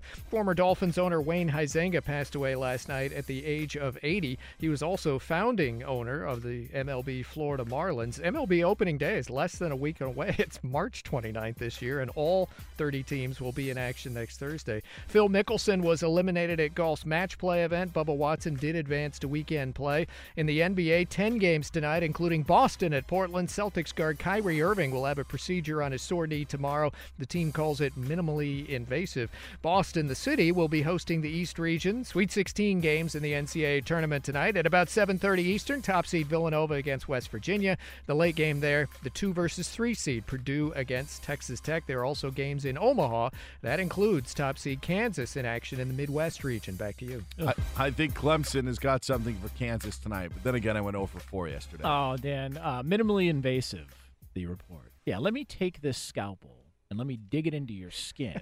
Minimally. Let me move some stuff around, but you'll be all right. Come on, man. Would they say majorly? You know, like huge hole. Whole knee exposed. Danny Ainge answering questions. All right, so here's the situation with Kyrie Irving. They're going to rip open his leg with a scalpel, and they're going to move some stuff around. Hopefully he'll be all right. Next question. We hope to have him back by early April. He's Jonas Knox. I'm Dan Beyer. That is John Ramos. Thank you, Steve, for the latest of what's happening. Brock Osweiler, you can't wear number 17 because Ryan Tannehill already has 17. Oh, yes. Yeah. What do you think Osweiler will go 13, definitely 13. I think Marino's going to be like, hey, you can have my number. That makes sense. Yeah, he can't even get 9 because of Jay Fiedler. Like, what else? What would he do? Ray Lucas had 6. There goes that idea. Jeez, number 10 is Don Strock. That so is true. That is true. Gosh, good reference. Very timely, too. Oh. Don Strock. Johnny's right on with that. Oh, man. Hey, Johnny, want to press your luck a little bit more? I do. John Ramos is playing. Oh, yes! Deal or no deal. Woo! You may know Deal or No Deal from the game where Howie Mandel and the models would reveal cases while someone would have to go to a banker and see if they wanted to do a deal or no deal. Yeah. We do things a little bit different. How much sanitizer do you think, what's his name, the guy you just mentioned? Howie Mandel? How much sanitizer do you think he uses in a day? Oh, a lot. Isn't he a germaphobe? Oh, big time. Yeah. You blow your nose 2 states away, and he calls the cops. John is a Germanophobe. He doesn't like Germans. That's why we don't get along. Oh, come on, John. No Rammstein? John, Deal or No Deal is the game today. Yes. This is how we play Okay. it. John Ramos has a ticket to an event, and today's ticket John Ramos has is for tomorrow night's Elite 8 matchup between Kansas State and Loyola Chicago in Atlanta. We're going to give you on the secondary market how much the cheapest ticket would be, John. $35 to get in to see a trip to the Final Four. You can get in for just $35. What, John, you have to decide is if you would like to keep your ticket because it is a better deal than the event that we give you. Say, for example, John's daughter's soccer game. We would say, John, would you like a ticket to the Elite 8 or your daughter's soccer game, which is $4 to get in? You would say, I'll take the soccer game. I'll take that deal. And then you would be a winner because you took the cheaper ticket. They charge $4 to get into that soccer game? What is the entry fee? They serve beer there? It's $0. Oh, $0. 40 is what it is. Oh, 0, 40 4 bucks. zeros. Oh. No. So, John, would you give up your ticket for the K-State Loyola game for that soccer match? That's how we're going to play it, okay? The first event. I love this so much. This I'm taking my clothes off. F this. What's amazing is this the millionaire or deal? No, this is the deal or deal. No deal. I have them color-coded, Dan. We're okay. Okay, John. Deal or no deal? You're holding that ticket to the Elite 8 tomorrow for $35. Would you trade that ticket for a ticket to today's Dodgers-Royals game in Sunrise, Arizona? What's the better deal? Would you do that deal? If I gave you a ticket, would you give up yours? You're looking for the lowest priced ticket. And Kansas City and Dodgers have been in the World Series, right, in the last 4 years. Yeah. Both teams have made it to the World Series. Yeah, this is not the World Series. Yeah. No. I'm going to go ahead and keep the Elite 8 or Sweet 16 ticket. So you are going to say no deal. Deal? no deal. It's color-coded, Dan. I say no deal, Dan. John, you got a bad deal. $24 to see Dodgers Royals in Sunrise, Arizona. So it is cheaper to see a spring training game Dodgers than tomorrow's Elite Eight game between Loyola of Chicago and Kansas State. It's a bad deal. Do you want to roll again? Dan, for the sake of this segment, I will go again. Thank you very much. By the way, John, can you hold up the ticket so people know these are real tickets under the mic? So you, there they are. $35 ticket. Into the mic for the radio audience. Yes. Yeah. What, John, for that ticket, I can give you a Lakers-Grizzlies ticket for tomorrow night in Memphis. Yeah, both teams on the cusp, Dan. On the cusp of what? Would you trade your Elite Eight ticket for Lakers-Grizzlies? You know, Dan, I haven't seen a Laker game this season. Only on television. I'd like to get it. Is it Staples Center? No, it's in Memphis. Oh, Memphis. Yeah. No, I don't want to go there. No, I'm going to keep my Elite Eight ticket. Deal or no deal? So it's no deal? No deal, Dan. You made a bad deal. $33 you could see Lakers-Grizzlies. I wouldn't pay $3 to see Lakers-Grizzlies tomorrow. I wouldn't pay $3 to watch a Laker fight a Grizzly. No. All right, we got two more for you. Are you ready? Dan, I'm always ready. What do you think, studio audience? Am I ready? It's color-coded, Dan. So far, the Elite Eight ticket is $2 more than watching two teams that will not make the playoffs in the NBA. John, you've got a ticket for K-State Loyola of Chicago that's valued at $35. Would you like to trade that in for a ticket to see Nelly perform in Toronto tomorrow night? Nelly of many hit songs, including It's Hot in Here. Is that correct? Is it Hot in Her? Hot in Her. Number one? You know what? It's Friday. I feel crazy. I want to do some crazy things. I want to go see Nelly. I'm going to trade it in, Dan, for a chance to see Nelly in one of the beautiful countries in the world, Toronto. It's also that's a city. Yeah, but Canada. I meant Canada. Welcome live to the state of Torrance. This also went a lot smoother in my head. So you're trading in your ticket to see Nelly? Yes. Deal or no deal? That's one heck of a deal, John. Nelly, only $14 to see the Raptors in Toronto. Side note, tomorrow night. So $14 to see Nelly in Toronto? Yes. All right. So what that means in musical terms, I have a past in music, Dan. Let me tell you what that means. That means that Nelly is 2 summers away from showing up at a carnival or a fair near you. Oh, no. That's what that means. Trust me. REO Speedwagon was there 2 years ago. Nelly will be there 2 years from now. What do you want in your nachos? A little bit of and a little bit of Yeah. All right, final one, Johnny. Coming up Saturday in the great city of Wichita, Kansas, Disney on Ice. Oh, yeah. Is it the Frozen one, or do we know? No, John, it's the one on water. Yeah. I mean, the movie Disney Frozen. on Good boat. Christ, man. It's the summer show. Yeah. Disney on a dumpster behind an Albertsons. Disney on Ice tickets in Wichita, Kansas. I've got a ticket for you. Would you like to trade in your Elite Eight ticket? Disney on the Dead, live from a cemetery.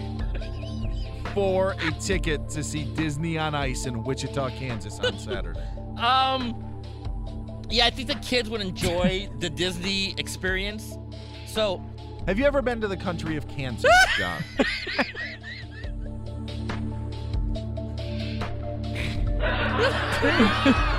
Delayed reaction. I have not. I want to trade it in, Dan. I want to go see Disney on Ice with the kids and Suzanne. So I will take the Disney on Ice tickets over the Elite Eight or Sweet 16 game. It's Elite Eight. Okay, Elite Eight, yeah. Wichita. Have you ever been to Wichita? What you talking about? All right, John. Deal or no deal? You made one heck of a deal. Yes. Tickets for Disney on Ice tomorrow, $26. Yes. Those are all hot. The game that we gave you, all higher than those events, but just barely. By the way, Jersey Boys tickets in May in Fort Lauderdale, $63. So those blow out the K-State Loyola game. And if you wanted to see Chicago with REO Speedwagon at the Forum in June, then maybe we should all go. Wouldn't you like to see Chicago and REO Speedwagon? Yeah. $37 right now. That would be more than watching the Elite Eight game tomorrow in Atlanta, in the great continent of Atlanta. One of the 24 continents, Dad. By the way, John, before you ask, because I don't want to be bombarded with this during the break, Disney on Ice isn't Goofy locked inside Jeffrey Dahmer's freezer. Want to clear that up. Oh, the crowd, there they are. Did that go as planned, Dan? There they are. Did that segment go as planned, Dan? It didn't, but hey, we had fun. We had fun. Didn't go anywhere near it. No deal. All I could hear was the Millionaire music in my ears. But it was, no, that was the correct music. I know it was. I know it was. All right. So that is Dan Byer. I'm Jonas Knox in for Doug Gottlieb here on Fox Sports Radio. You can get me on Twitter at @TheJonasKnox. Find Dan at Dan Byer on Fox. Up next, some controversial comments heard here on the network. Find out who it is next on FSR. He's Jonas Knox. I'm Dan Byer. John Ramos is here as well as we're hanging out in for Doug today, who was on the herd for Colin Cowherd earlier on Fox Sports Radio and Fox Sports 1. And when Doug was on the herd, he said some interesting things about Cinderella, and that allows us to play. And now, what does the fox say? Because each day Doug takes something interesting from Fox Sports 1 or Fox Sports Radio and responds to something that was said by one of the talented hosts, and the host today was Doug himself. What I think is fascinating is, speaking of cliches or expressions that are overused, what doesn't kill us will make us stronger, right? That's one of them. But what about what builds us can ultimately take us down? I mean, look, the NCAA tournament's going to be taken down by too many of these Cinderellas. We can celebrate as much as we'd like the fact that Loyola of Chicago won again. How about this? Their third win in the tournament by a total of 4 points. If that's not Lady Luck, I don't know what is. And yet we can say, hey, this tournament is built upon upsets. America loves the Cinderella. But if Clemson wins 2 more games and Texas Tech wins 2 more games, it will be a tournament that we say is built on upsets that no one will watch. It's on cable this year in the Final Four, and people just, they say they want to see the Cinderella until the Cinderella is playing on TV, and then history tells us they don't. Cinderella wants their moment. That's what we want from Cinderella. And the moment is the first weekend. Yeah, you got your moment. Yep. Move on. That's essentially what we all want in Cinderella. Now, I do think it would be different, Jonas, if, let's say, Loyola of Chicago was playing tomorrow, and in the other 3 regions, you had Duke, Kansas, Villanova against Michigan State. You had North Carolina against Michigan. Like, if you had Loyola making it to a Final Four with those 3 other blue bloods, I think that makes it a little bit different as well. But last night, you had the highest seeded team be a 3 seed in a night where there were 4 games, and that was a problem. Tonight's matchup's a little bit better. You've got actually a lot better for seed-wise with a 1 versus 5 in 2 different matchups, and then you have a 2 versus 11 and a 2 versus a 3. Better matchups numbers-wise, but just even of you can't have so many Cinderellas as well, and I think that ends up being the problem. Is there's room for one, and it's usually just have your moment and be it. To have it last longer and go on for a while, I think Doug is right in the fact that it waters it down. Well, what did we hear all year long? I mean, not on my show because I refuse to talk college hoops all year long, but what did we hear all year long about? It's wide open. This year's going to be wide open. There are at least 15 teams who could win the national title. And then we get to the tournament, and in a wide open tournament, you've got some what is perceived to be upsets early on, and everybody's shocked. Like, we were told this all year long, that it was totally wide open, that anybody could win out of like 10 to 15 teams, and here we are. Like, the only Cinderella story I had an issue with wasn't really because of the team. UMBC who upset Virginia and moved on to the next round.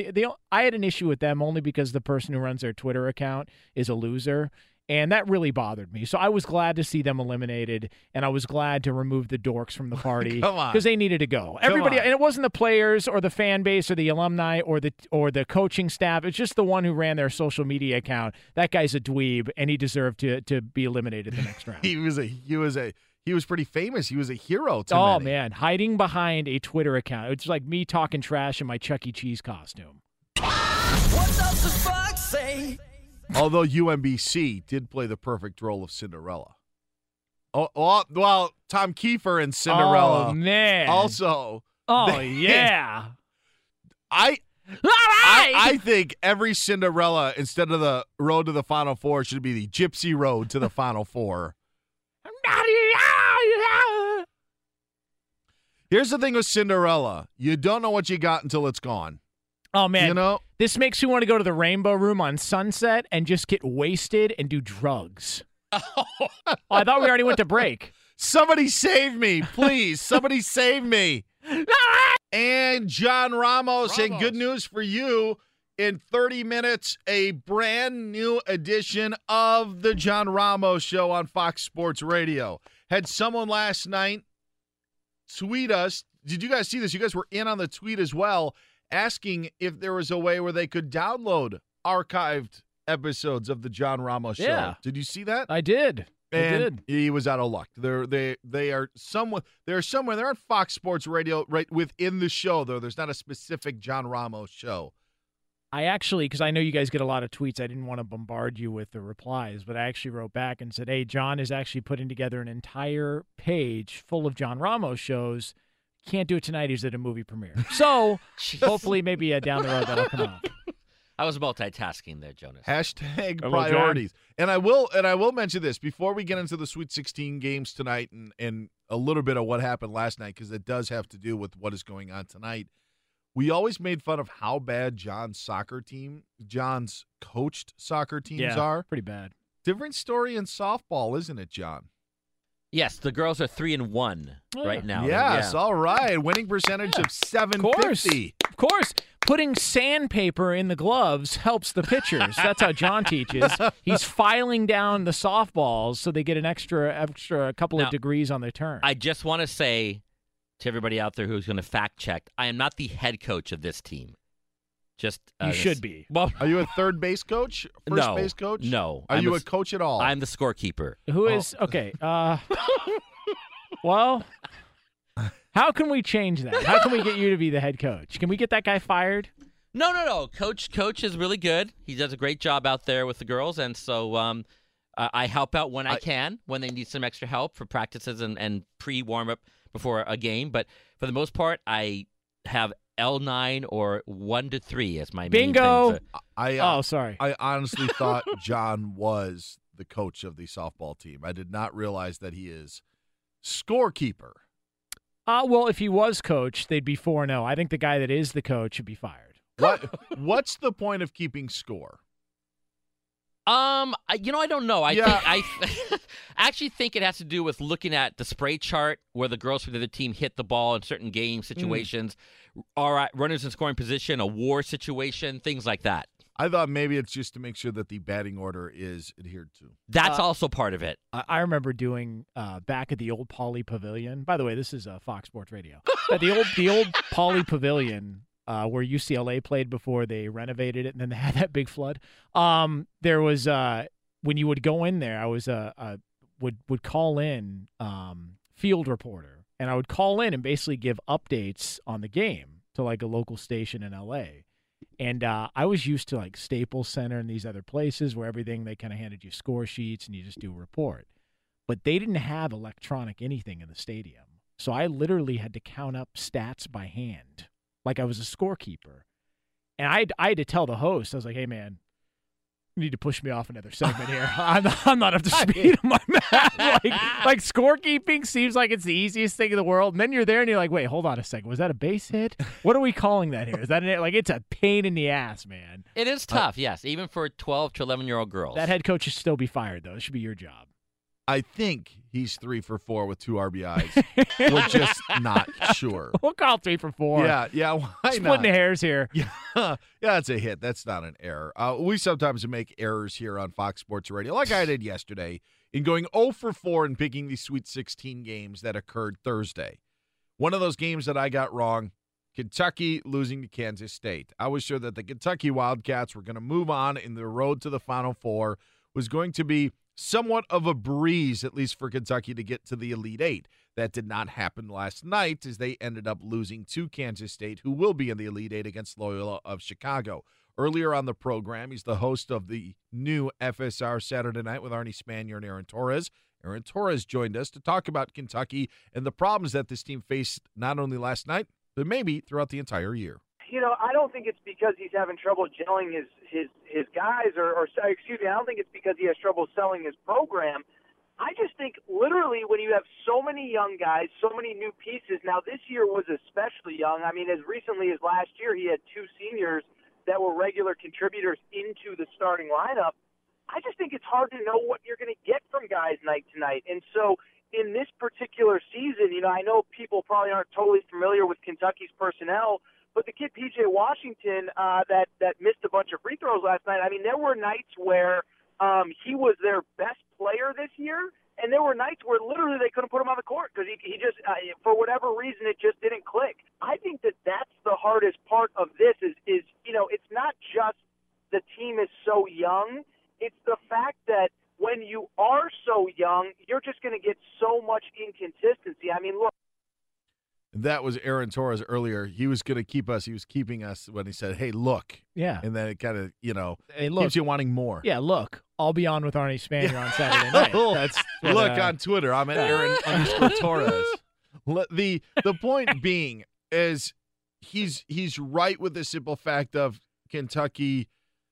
Kentucky is inexperienced in the sense of they've got a lot of guys who were one and done, so these guys are new. But realistically, Jonas, who has tons of experience in the NCAA tournament?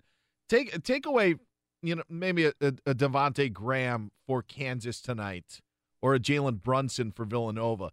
It's not like these programs are just oozing, experience. Who's that guy on Kansas that was like balding, had wrinkles on his head? Harry Ellis. Yeah, that guy was there for like 90 years. Yeah. Jesus, how old is he? 104? I think he's probably, 25, 26 now. Sorry about that. Yeah, the fact is I don't think it's an excuse to be that inexperienced show because they're young kids.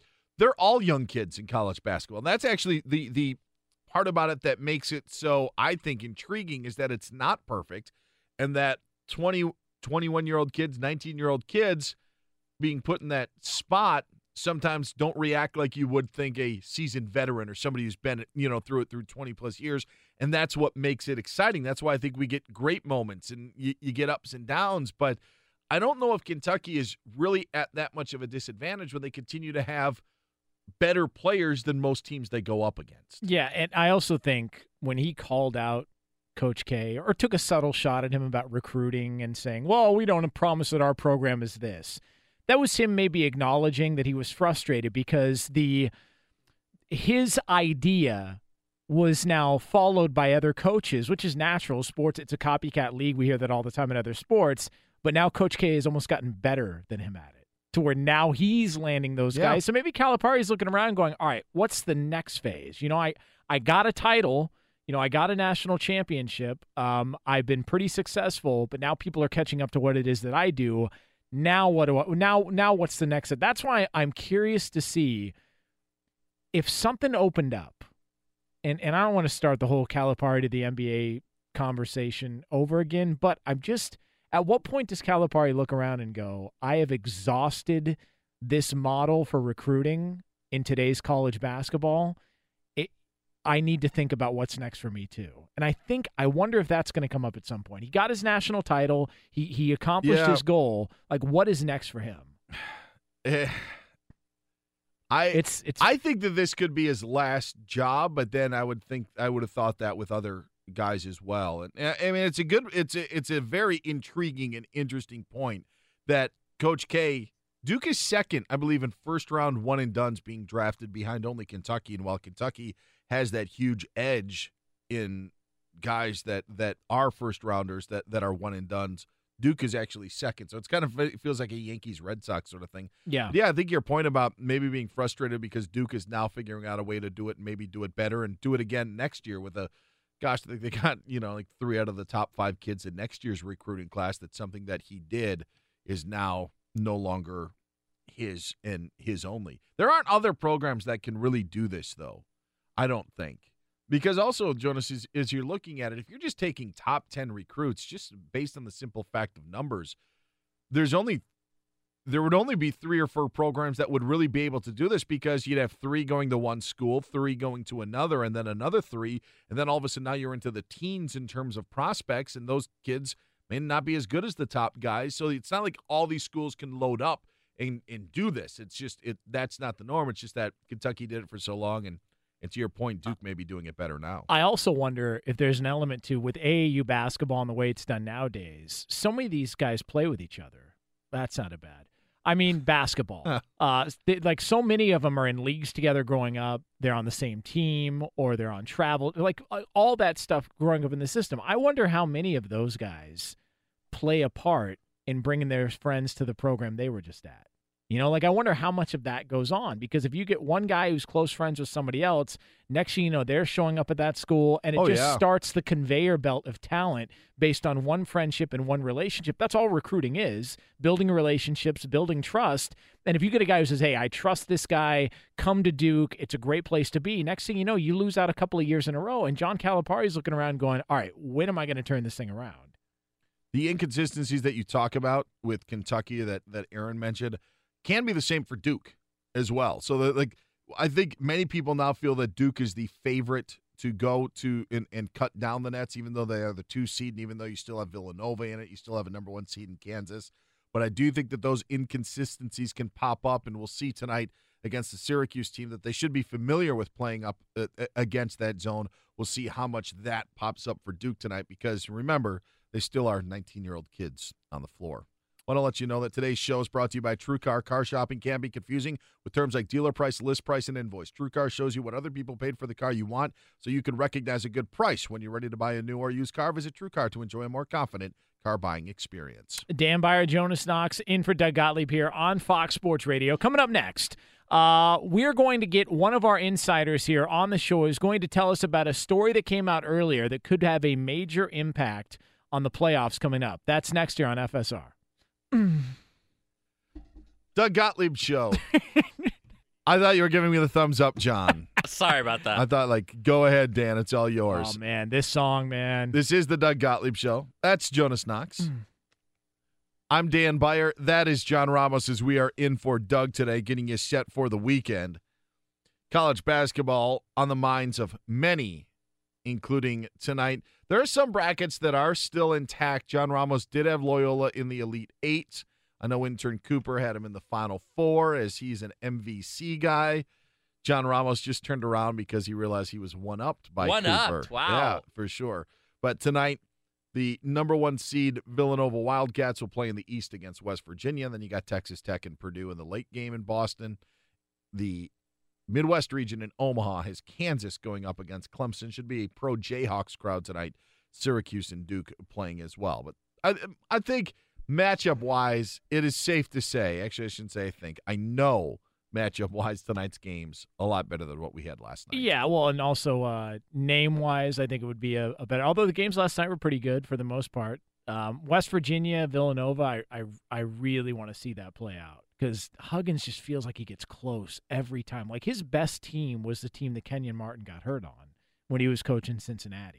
And a lot of people felt like they were going to win it all. He feels like he gets close, but he just can't get over the hump. While college basketball dominates, the NBA continues to roll on. Joining us now to talk about the association, and also as they roll out the brand new show here on Fox Sports Radio, here to promote that and a whole lot more, Chris Broussard, a member of the Odd Couple with Rod Parker that you will hear on Fox Sports Radio coming up on Sunday. Hey, welcome, Chris. How you doing? I'm great. How are you guys doing? We are doing so well. And first of all, about the new show. I know you and Rob have worked together in the past, but But how excited are you for what's about to transpire this weekend? I'm excited. I mean, Rob is a good friend going way back, a colleague, even a mentor at some stages early in my career. And we're, we the odd couple. He's been a baseball writer. I've been a basketball writer. I'm married. He's divorced. I've got children. He doesn't have any. I'm normal. He's strange. All that type of stuff. So that's why we're the odd couple. And it's 6 to 9 Eastern time, correct? This Sunday? Yes. All right. So, yes, the debut. All right. The debut. I'm on with Brady Quinn right after that. Could you leave us some listeners, please? Please, I don't want them. I don't want them tuning out. Hopefully, we'll be a good lead-in for you guys. That's always important to have a great lead-in. So hopefully, we can hold our own for you. Well, I have no question you guys are going to be doing that. Rob Parker has the ability to get people infuriated with him, so he's got the gift of gab in that regard. Very much so. Very much so. And he's got corny jokes that he doesn't know are corny. Everybody else knows, but not him. I would love to talk about what's happening with the Celtics and everywhere that's going and everything that's going on in the NBA playoff wise. But how in the world does a team lose by 61 points like the Memphis Grizzlies did last night against the Hornets? I didn't even know that was possible, Chris. Yeah, I mean, you're clearly, gone beyond tanking. See, I don't have a problem with a franchise playing its young players, playing guys toward the end of the bench that they're trying to figure out, okay, can he play? Is he a keeper? Is he not? But when it gets to the point where you're losing by 61, then there's something wrong with that. Now, I'll say this. We've all talked about tanking and what the NBA can do to change it. Here's what teams and franchises and owners need to understand. Tanking does not work. The Philadelphia 76ers are the aberration. And they even, one of their high picks, Jahlil Okafor, isn't even with them anymore, hasn't done much in the league. Look at the teams that are consistently in the lottery. Phoenix, Orlando, Detroit, Sacramento. These are teams that have had multiple picks, and they're still bad. Let's even go to a decent team, Washington. They got a number 1 pick in John Wall, a number 3 pick in Bradley Beal, and another number 3 pick in Otto Porter, and they're mediocre.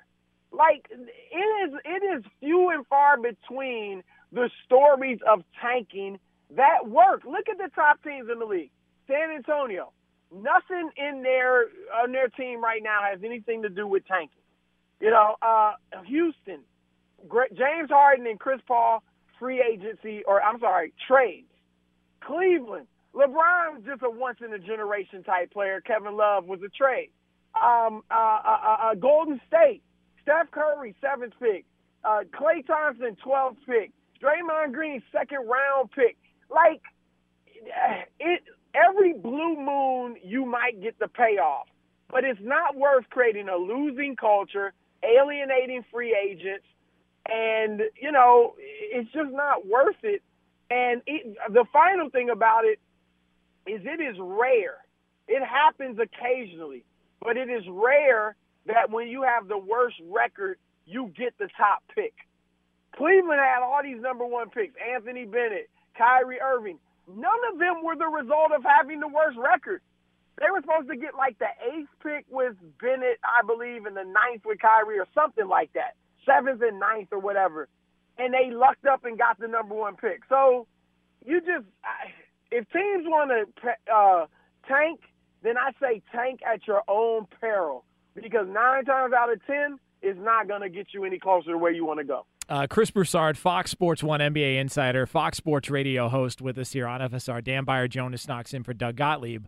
Well, then what is the alternative? I know the alternative would be, play as hard as you can every single game. But what I mean by that is, like, the NBA has almost created this culture to where, great players pair up. They're only willing to go to certain places. So the only other option is to try and land a stud in the draft and then hope you can keep him around long term and pair him up. So do you feel like maybe certain organizations feel like they're in a spot to where that's the only other alternative if they can't land another big star in free agency? No, you definitely want to draft the great player, obviously.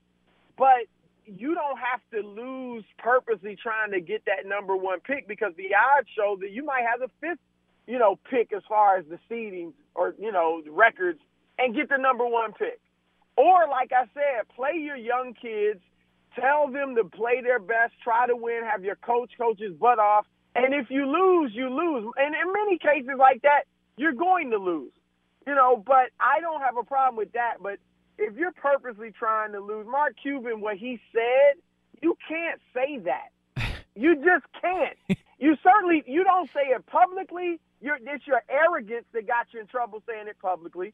And then it is, if you say it to your coaches or you certainly don't say it to the players, because that's what creates the losing culture. Let me tell you this, talking to agents, when the Philadelphia 76ers were purposely trying to lose those several years, free agents did not want to go there.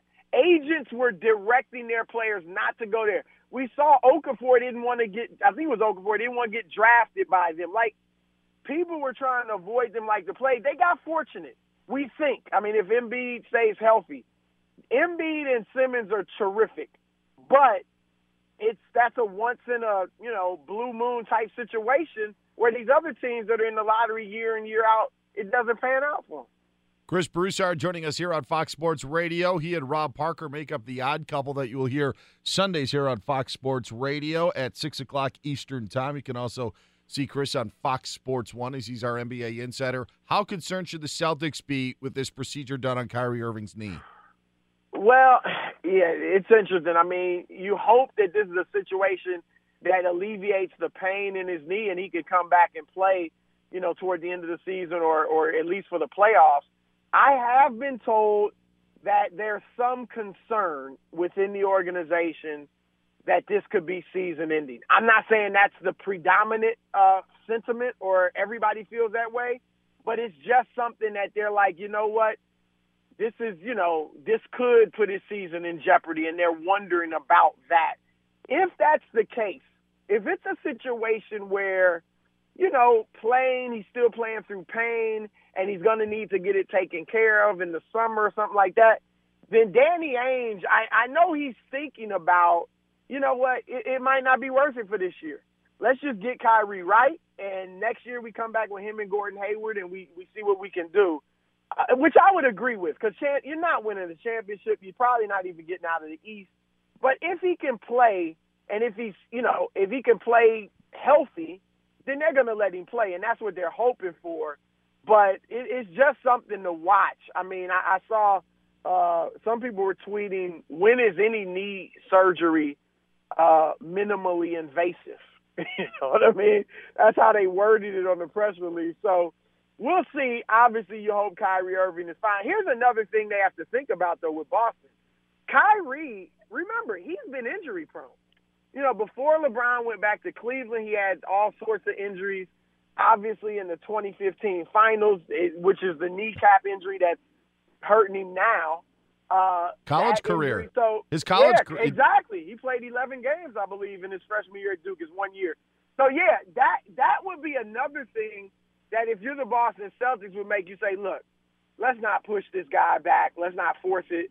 Let's just let him get healthy as best he can. Chris, and I don't know, there's been a lot of different, last one for me, but there's been a lot of different back and forth between Kawhi Leonard, the reports, whether or not there was a team meeting. They questioned a report that came out by Adrian Wojnarowski that they had a players-only meeting and all this. Tony Parker is comparing his injury to Kawhi Leonard's injury, that it was 100 times. Like, what the hell's happening there? From people you talk to, what's going on? Well, Tony Parker's statement was strong. I didn't mind Manu. I mean, to me, Manu wasn't calling out Kawhi. Manu was just saying what the reality is. Like, look, we're trying to do something in the playoffs, and we can't be waiting for the cavalry to come save us. If he does come back, great. That's gravy. That's perfect. That's a bonus. But for us to be the best team we can be, we have to say we got these 10 guys, these 12 guys, whatever, and this is who we can go to war with and count on. I got that. I didn't think that was a shot at Kawhi. I thought that was reality. What Tony Parker said, I don't know that Tony meant it as a shot, because talking to Tony's a straight shooter. Tony is just going to say what's on his mind, what's on his heart. and that's just how he is. So I don't know if he was actually trying to take a shot at Kawhi, but that is certainly how it came off. I mean, when you say my injury was 100 times worse, it was the same injury, and I'm back. I mean, that's tough. And so it looks like this thing is getting worse. With the team meeting, obviously there have been conflicting reports out of San Antonio saying it wasn't tense. Players have denied it. Adrian Wojnarowski, who does a great job, obviously, of covering the NBA, he said it was tense. If they just were trying to get a feel for what's going on with Kawhi, because he's very quiet. Manu said he's been somewhat disengaged, disconnected from the team. I don't mind players sitting down with him and being like, look, where you at? Like, is there a chance you could come back within the next week or two? Playoffs, you think you'll be back? I don't mind that.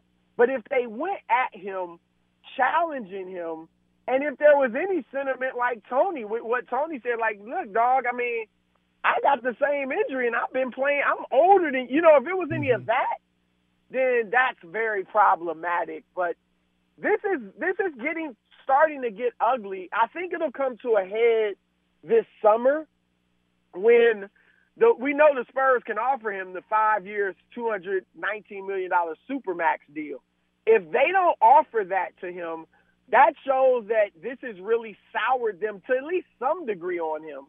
And then, so there's a problem. They may not think he's a part of their future. He may be offended. That may lead to a trade. Or if they offer it to him and he turns it down, then I think they would trade him as a preemptive strike. Obviously, if they offer it to him, he accepts it. Everything is fine in that regard. So we just have to let it play out. But it is looking ugly. It is interesting because the Spurs, and I would guess you guys agree, they've been the New England Patriots of the NBA. Yeah. And now this year, both of these franchises are having stuff leaked out where it doesn't look like the culture is as great or as put together as it has been in the past and as it's reputed to be. He's Chris Broussard, the co-host of The Odd Couple with Rob Parker, debuting this Sunday at 6 o'clock Eastern Time here on Fox Sports Radio. And, of course, our Fox Sports Radio NBA Insider. Find him on Twitter at Chris_Broussard. Thanks, Chris. Good luck on Sunday. All right, guys. Thanks a lot. It's a loaded Sunday, Dan. It is. You, me, Broussard. Whew. Get ready, people. Yeah. Sundays never will be the same. Going down. Dan Byer, Jonas Knox in for Doug Gottlieb here on Fox Sports Radio. I know that we had, there was something that we normally do it around this time. Should we just keep on going so that way whatever we were going to do next has very little time to happen? Kind of just completely. Well, sure. I mean, what do you want to talk? What do you want to talk about here, so we can just kind of delay what we had coming up? Why don't we do this? Why don't we let Steve DeSager, give us the latest of what's happening in sports? I know there's an NFL player in the news, and of course, Sweet 16 tonight. Then we can figure it out after that. Okay, sounds good. Sound good, Steve? Certainly, there are 10 NBA games tonight, gentlemen. One of the late contests, Boston at Portland, with that minimally invasive knee procedure on Kyrie Irving happening tomorrow. Obviously, he's not with them. He's had a sore knee. Golden State is hosting Atlanta tonight.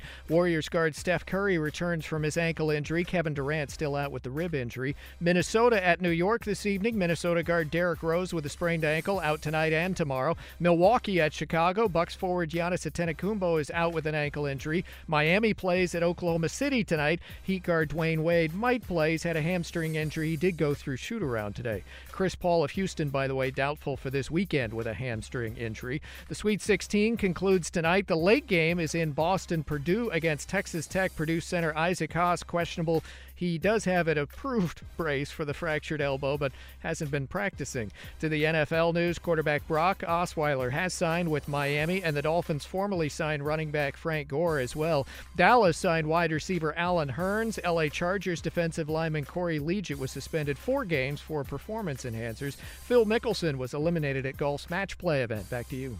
Thanks a lot, Steve. He's Jonas Knox. I'm Dan Byer. John Ramos here as well, as we are in for Doug Gottlieb here on the Doug Gottlieb Show. Yeah, Dan, so what do you want to talk about, man? I mean, we got nothing going on in this segment. There's nothing happening. Well, there is something that I really wanted to dive into. Oh, my God. Now. Does it get any better than this? I think not. It's the John Ramos Show. Ramos? It's the John Ramos Show. Hi, this is John Ramos Show. This is the John Ramos Sports on Fox Radio. Huh? Here's John Ramos. He says exactly what Suzanne tells him to say. Ramos, come on, get up, let's do this. By the way, Erasure's playing in Santa Barbara soon. All right. Good evening, everybody. We have a great show for you tonight. It's a Forgetful Friday. Make sure to always use the hashtag The John Ramos Show. What have you forgot? Was it the keys to your car? Maybe your phone, or like the Memphis Grizzlies, you forgot how to win. I want you to share your forgetfulness with me, if you can remember. Ooh, man. I want to hear from you, and I'll share your thoughts live on the air. Coming up later on the show, it's been a little wet and cold out there, so I'll give you my power rankings for umbrellas and coats. Also, I know, it's National Puppy Day, but screw that. It's also National Near Miss Day. An annual reminder of the day in 1989 when an asteroid nearly collided with the Earth. What are some of your favorite near misses? Almost running over your coworker? Sometimes they can be called a close call, too. Like, I had a close call today when I almost had to talk to my wife before I left for the show today. My sidekick Ryan is gone today. I heard he's with some friends today. So Eric is here with me. Eric, it's Friday. And let's just break it down. Let's forget about this opening monologue and just do the bare minimum. Yeah? That sounds good, John. Okay. That sounds great. Yeah, knock, knock. Seriously? Knock, knock? Yeah, knock, knock. Okay, who's there? Definitely not Kawhi. Not Kawhi who? Definitely not Kawhi not. Playing, that is.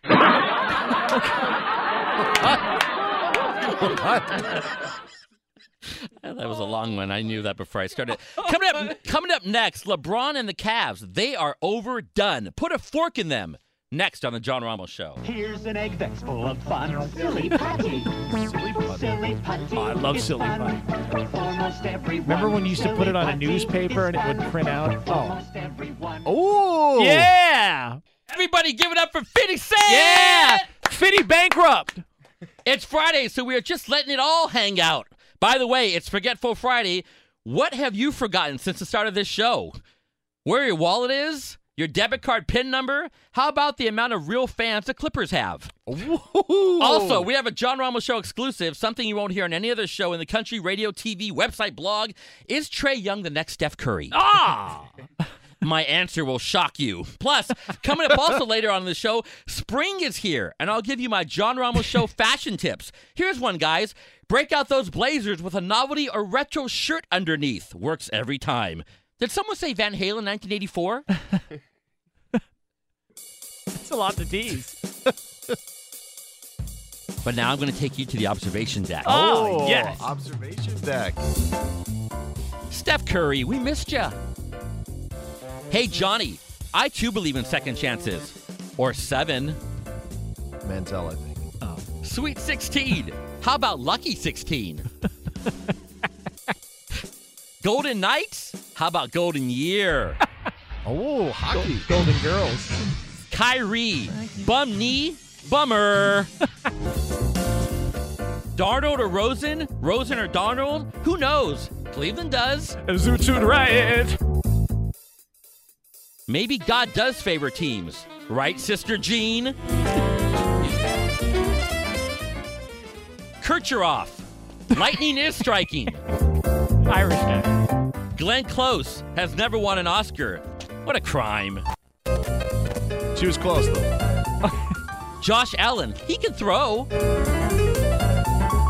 Blackhawks, not this year, Chi-Town. More like blacked out of the playoffs. Oh. Drugs in the NFL, they don't mix. Coming up next, hand them the trophy now. LeBron and the Cavs are better than ever. That's next on the John Ramos Show. Oh, Nerf. You give me a Nerf Turbo, I can hit Dodger Stadium in the studio. I've got a cannon. Oh, is this Fitty? Let's hear it for LMFAO. Oh, we kicked off 50 Cent. What happened to 50 Cent? It's a party Friday. Oh. Play the hits. Don't forget about our in-depth interview coming up later on in the show. Plus, I see your tweets and your emails, and everyone's been asking for it. You think you know the NFL draft in the first round? Well, you may, but what about the 7th round? I'm hearing there's a massive trade coming up that could change everything. Mr. Irrelevant? I don't think so. Now, let's take a look at some of the sports news of the day. Let's bring in Dan and Jonas. Hey! Big day, John. Josh Allen of Wyoming at his pro day in front of NFL personnel. Look, this guy's a bust waiting to happen. I mean, your name is Josh Allen, and nobody wants you. Nobody wants to have a guy like this in their team because he played for Wyoming, right? Wyoming? Who watches Wyoming football? It's unbelievable. Bust City. You know, John, I know Major League Baseball season starts about a week away, John. Week away, and I've seen a lot of activity on social media regarding major news in Major League Baseball. Well, there's a lot on social media. You're right there, Jonas, but don't tell me about people's birthdays if you're following a team. Don't tell me about, like, hey, I was at this guy's wedding. I don't care. Tell me about the team. That's why I follow you. It's unbelievable. Get it right or get off of social media. John, Jordan Spieth is playing right now against Patrick Reed. He's losing his match at the Dell Match Play Championships. Look, Jordan, I don't know why you even got into hockey or golf. So remember, Jordan, there's only one guy we care about in golf, and his name is Arnold Palmer. No, it's not. It's Tiger Woods. So, Jordan, get out now before anybody else gets hurt. That's all the time we have for tonight. A big thanks to everyone who tweeted in using the hashtag The John Ramos Show. Also, thanks for being our special tonight's guest, and that would be LMFAO and also 50 Cent. It's Forgetful Friday. It is Forgetful Friday. Did you get it? Also, thank you, Eric. I'll catch you on the backside. Wow, that was...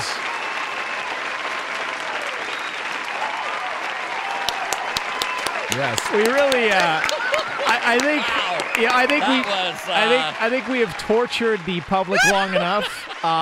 This needs to be put on Periscope when we do the John Ramos Show because it does not do it justice. You only get half of what you're paying for listening to when you only can hear it on radio. We have got to do a Periscope of the John Ramos Show. Stop.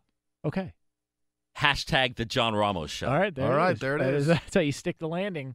All right, Dan Byer, Jonas Knox in for Doug Gottlieb here on Fox Sports Radio. Coming up next here on FSR, we have got pressing issues we've got to get to. No, I'm serious about that word. Pressing issues. Find out what we mean next year on FSR. It's been fun on a Friday, Forgetful Friday. He's Jonas Knox. I'm Dan Byer. That's John Ramos, star of the John Ramos Show. And now to wrap up the show as we do every day to give us the latest of what's happening in the world of sports. The Press. And Steve DeSager has it today. Hello, Steve. Good afternoon once again, gentlemen. Hey, Steve. And hello, golf expert. Jonas Knox, are you aware that the Masters Tournament is uploading every final round TV broadcast from 1968 to the present on YouTube? Yeah, there's only one way to respond to that, Steve. Yes, sir. Very good. All right. While we're talking golf, I must agree with John Ramos that I don't know why Jordan Spieth got into hockey either. I thought Thanks, it was about Steve. I thought it was about the baseball stuff. Jordan Spieth, by the way, about to go 3-0 in the match play this week at Austin, Texas. We're still a little bit away from the Masters, but people gearing up for this. Don't you feel, each of you, this is kind of stunning news with the Masters actually releasing final round coverage of past tournaments, because they have been as protective as anybody else in any sport about coverage of their event. Well, it has changed in recent history. That's really when Billy Somebody Payne, mowing the greens in the background? Billy Payne took over. By the way, if you've ever seen the mowers at Augusta, they have tennis balls hanging down from them. Yeah, if you're wondering why they have tennis balls and they're at a staggered line, the answer is this. If any of the tractors have a leak or a mower, this is a true story, I'm not joking. Yeah. If they have a gas leak or an oil leak, the one behind them will grab their tennis ball and throw it ahead because you can't hear. They wouldn't know that their mower was leaking, and that would immediately stop all of the mowers. True story, 100% true. So you just can't yell for. No, because you got the ear protection on and the mowers are going. That's why they have golf balls hanging. By the way, the Masters been very progressive. Now we've got full 18 holes on Sunday.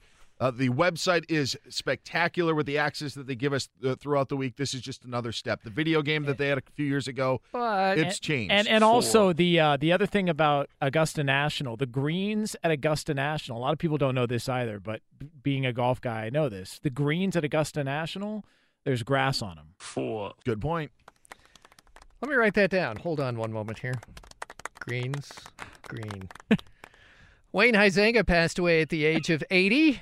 The first man to own teams in 3 major sports. He was founding owner of the Florida Marlins and Florida Panthers hockey, a former Miami Dolphins owner. He passes away with a net worth reported to be $2.8 billion last year, according to Forbes. This is a guy who, outside of sports, also created Blockbuster Video Company and Waste Management and AutoNation. He created Blockbuster Video? Jeez. Wasn't it Blockbuster was the name on a bowl. Stadium? Yeah. Blockbuster Bowl in Miami at his yeah, that's right. Martina Navratilova, did you hear this story with her interview this week? She was angry and feels let down by the BBC when it came out how much John McEnroe is getting paid, at least 10 times what she does for their respective roles broadcasting Wimbledon in England. She says she was told she would be earning a comparable amount, so she was not told the truth, says it's extremely unfair, makes me angry. BBC says they don't do the same amount of work. These are not comparable comparisons. I said the same thing about John when they released the W-2s. I was pissed. That's a lie. I said, why should John get paid triple what I get paid? That's a lie. John McEnroe gets over $200,000 for his month at Wimbledon. That's a lie. Martina Navratilova about $20,000 for her work at Wimbledon. Really? Oh, jeez. Not the same number of days, but Hey, get out there and press. That was the press. Did he have 10 more days than her? Is that he's contracted for literally any day the tournament's going, plus publicity. Who are the She is not. Who are the main broadcasters for Wimbledon? It's Chris Fowler, and who's Chris the other Everett guy? for the U.S. Mary Carrillo, isn't she also? Yeah. When they do the live from center court, it looks like they're filming in a submarine. Like they're calling it in a submarine. There's this tiny glass in the courts behind them. In the corner, yeah. At Bet365, we don't do ordinary. We believe that every sport should be epic. Every home run, every hit, every inning, every play. From the moments that are legendary to the ones that fly under the radar. Whether it's a walk-off grand slam or a base hit to center field. Whatever the sport, whatever the moment. It's never ordinary at Bet365. 21 plus only. Must be present in Ohio. If you or someone you know has a gambling problem and wants help, call 1-800-GAMBLER. I'm Katya Adler, host of The Global Story. Over the last 25 years, I've covered conflicts in the Middle East, political and economic crises in Europe, drug cartels in Mexico. Now I'm covering the stories behind the news all over the world in conversation with those who break it. Join me Monday to Friday to find out what's happening, why, and what it all means. Follow The Global Story from the BBC wherever you listen to podcasts. Xfinity has free premium networks for everyone this month, no matter what kind of entertainment you love. Addicted to true crime? Catch killer cases and more spine-tingling shows on A&E Crime Central. Crave adventure? Explore Asian action movies on Hi-Ya. Searching for something extreme? Check out skating, snowboarding, and more on Fuel TV Plus, the global home of action sports. And find crowd-pleasing bops on iHeartRadio's Hit Nation playlist. There's new free shows and movies to love every week. Say free this week in your Xfinity voice remote.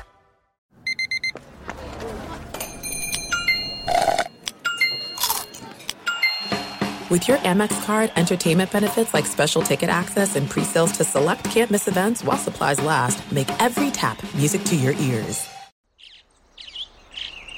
Getting ready to take on spring? Make your first move with the reliable performance and power of Steel battery tools. From hedge trimmers and mowers to string trimmers and more, right now you can save $50 on select battery tool sets. Real Steel. Offer valid on select AK system sets through June 16, 2024. See participating retailer for details.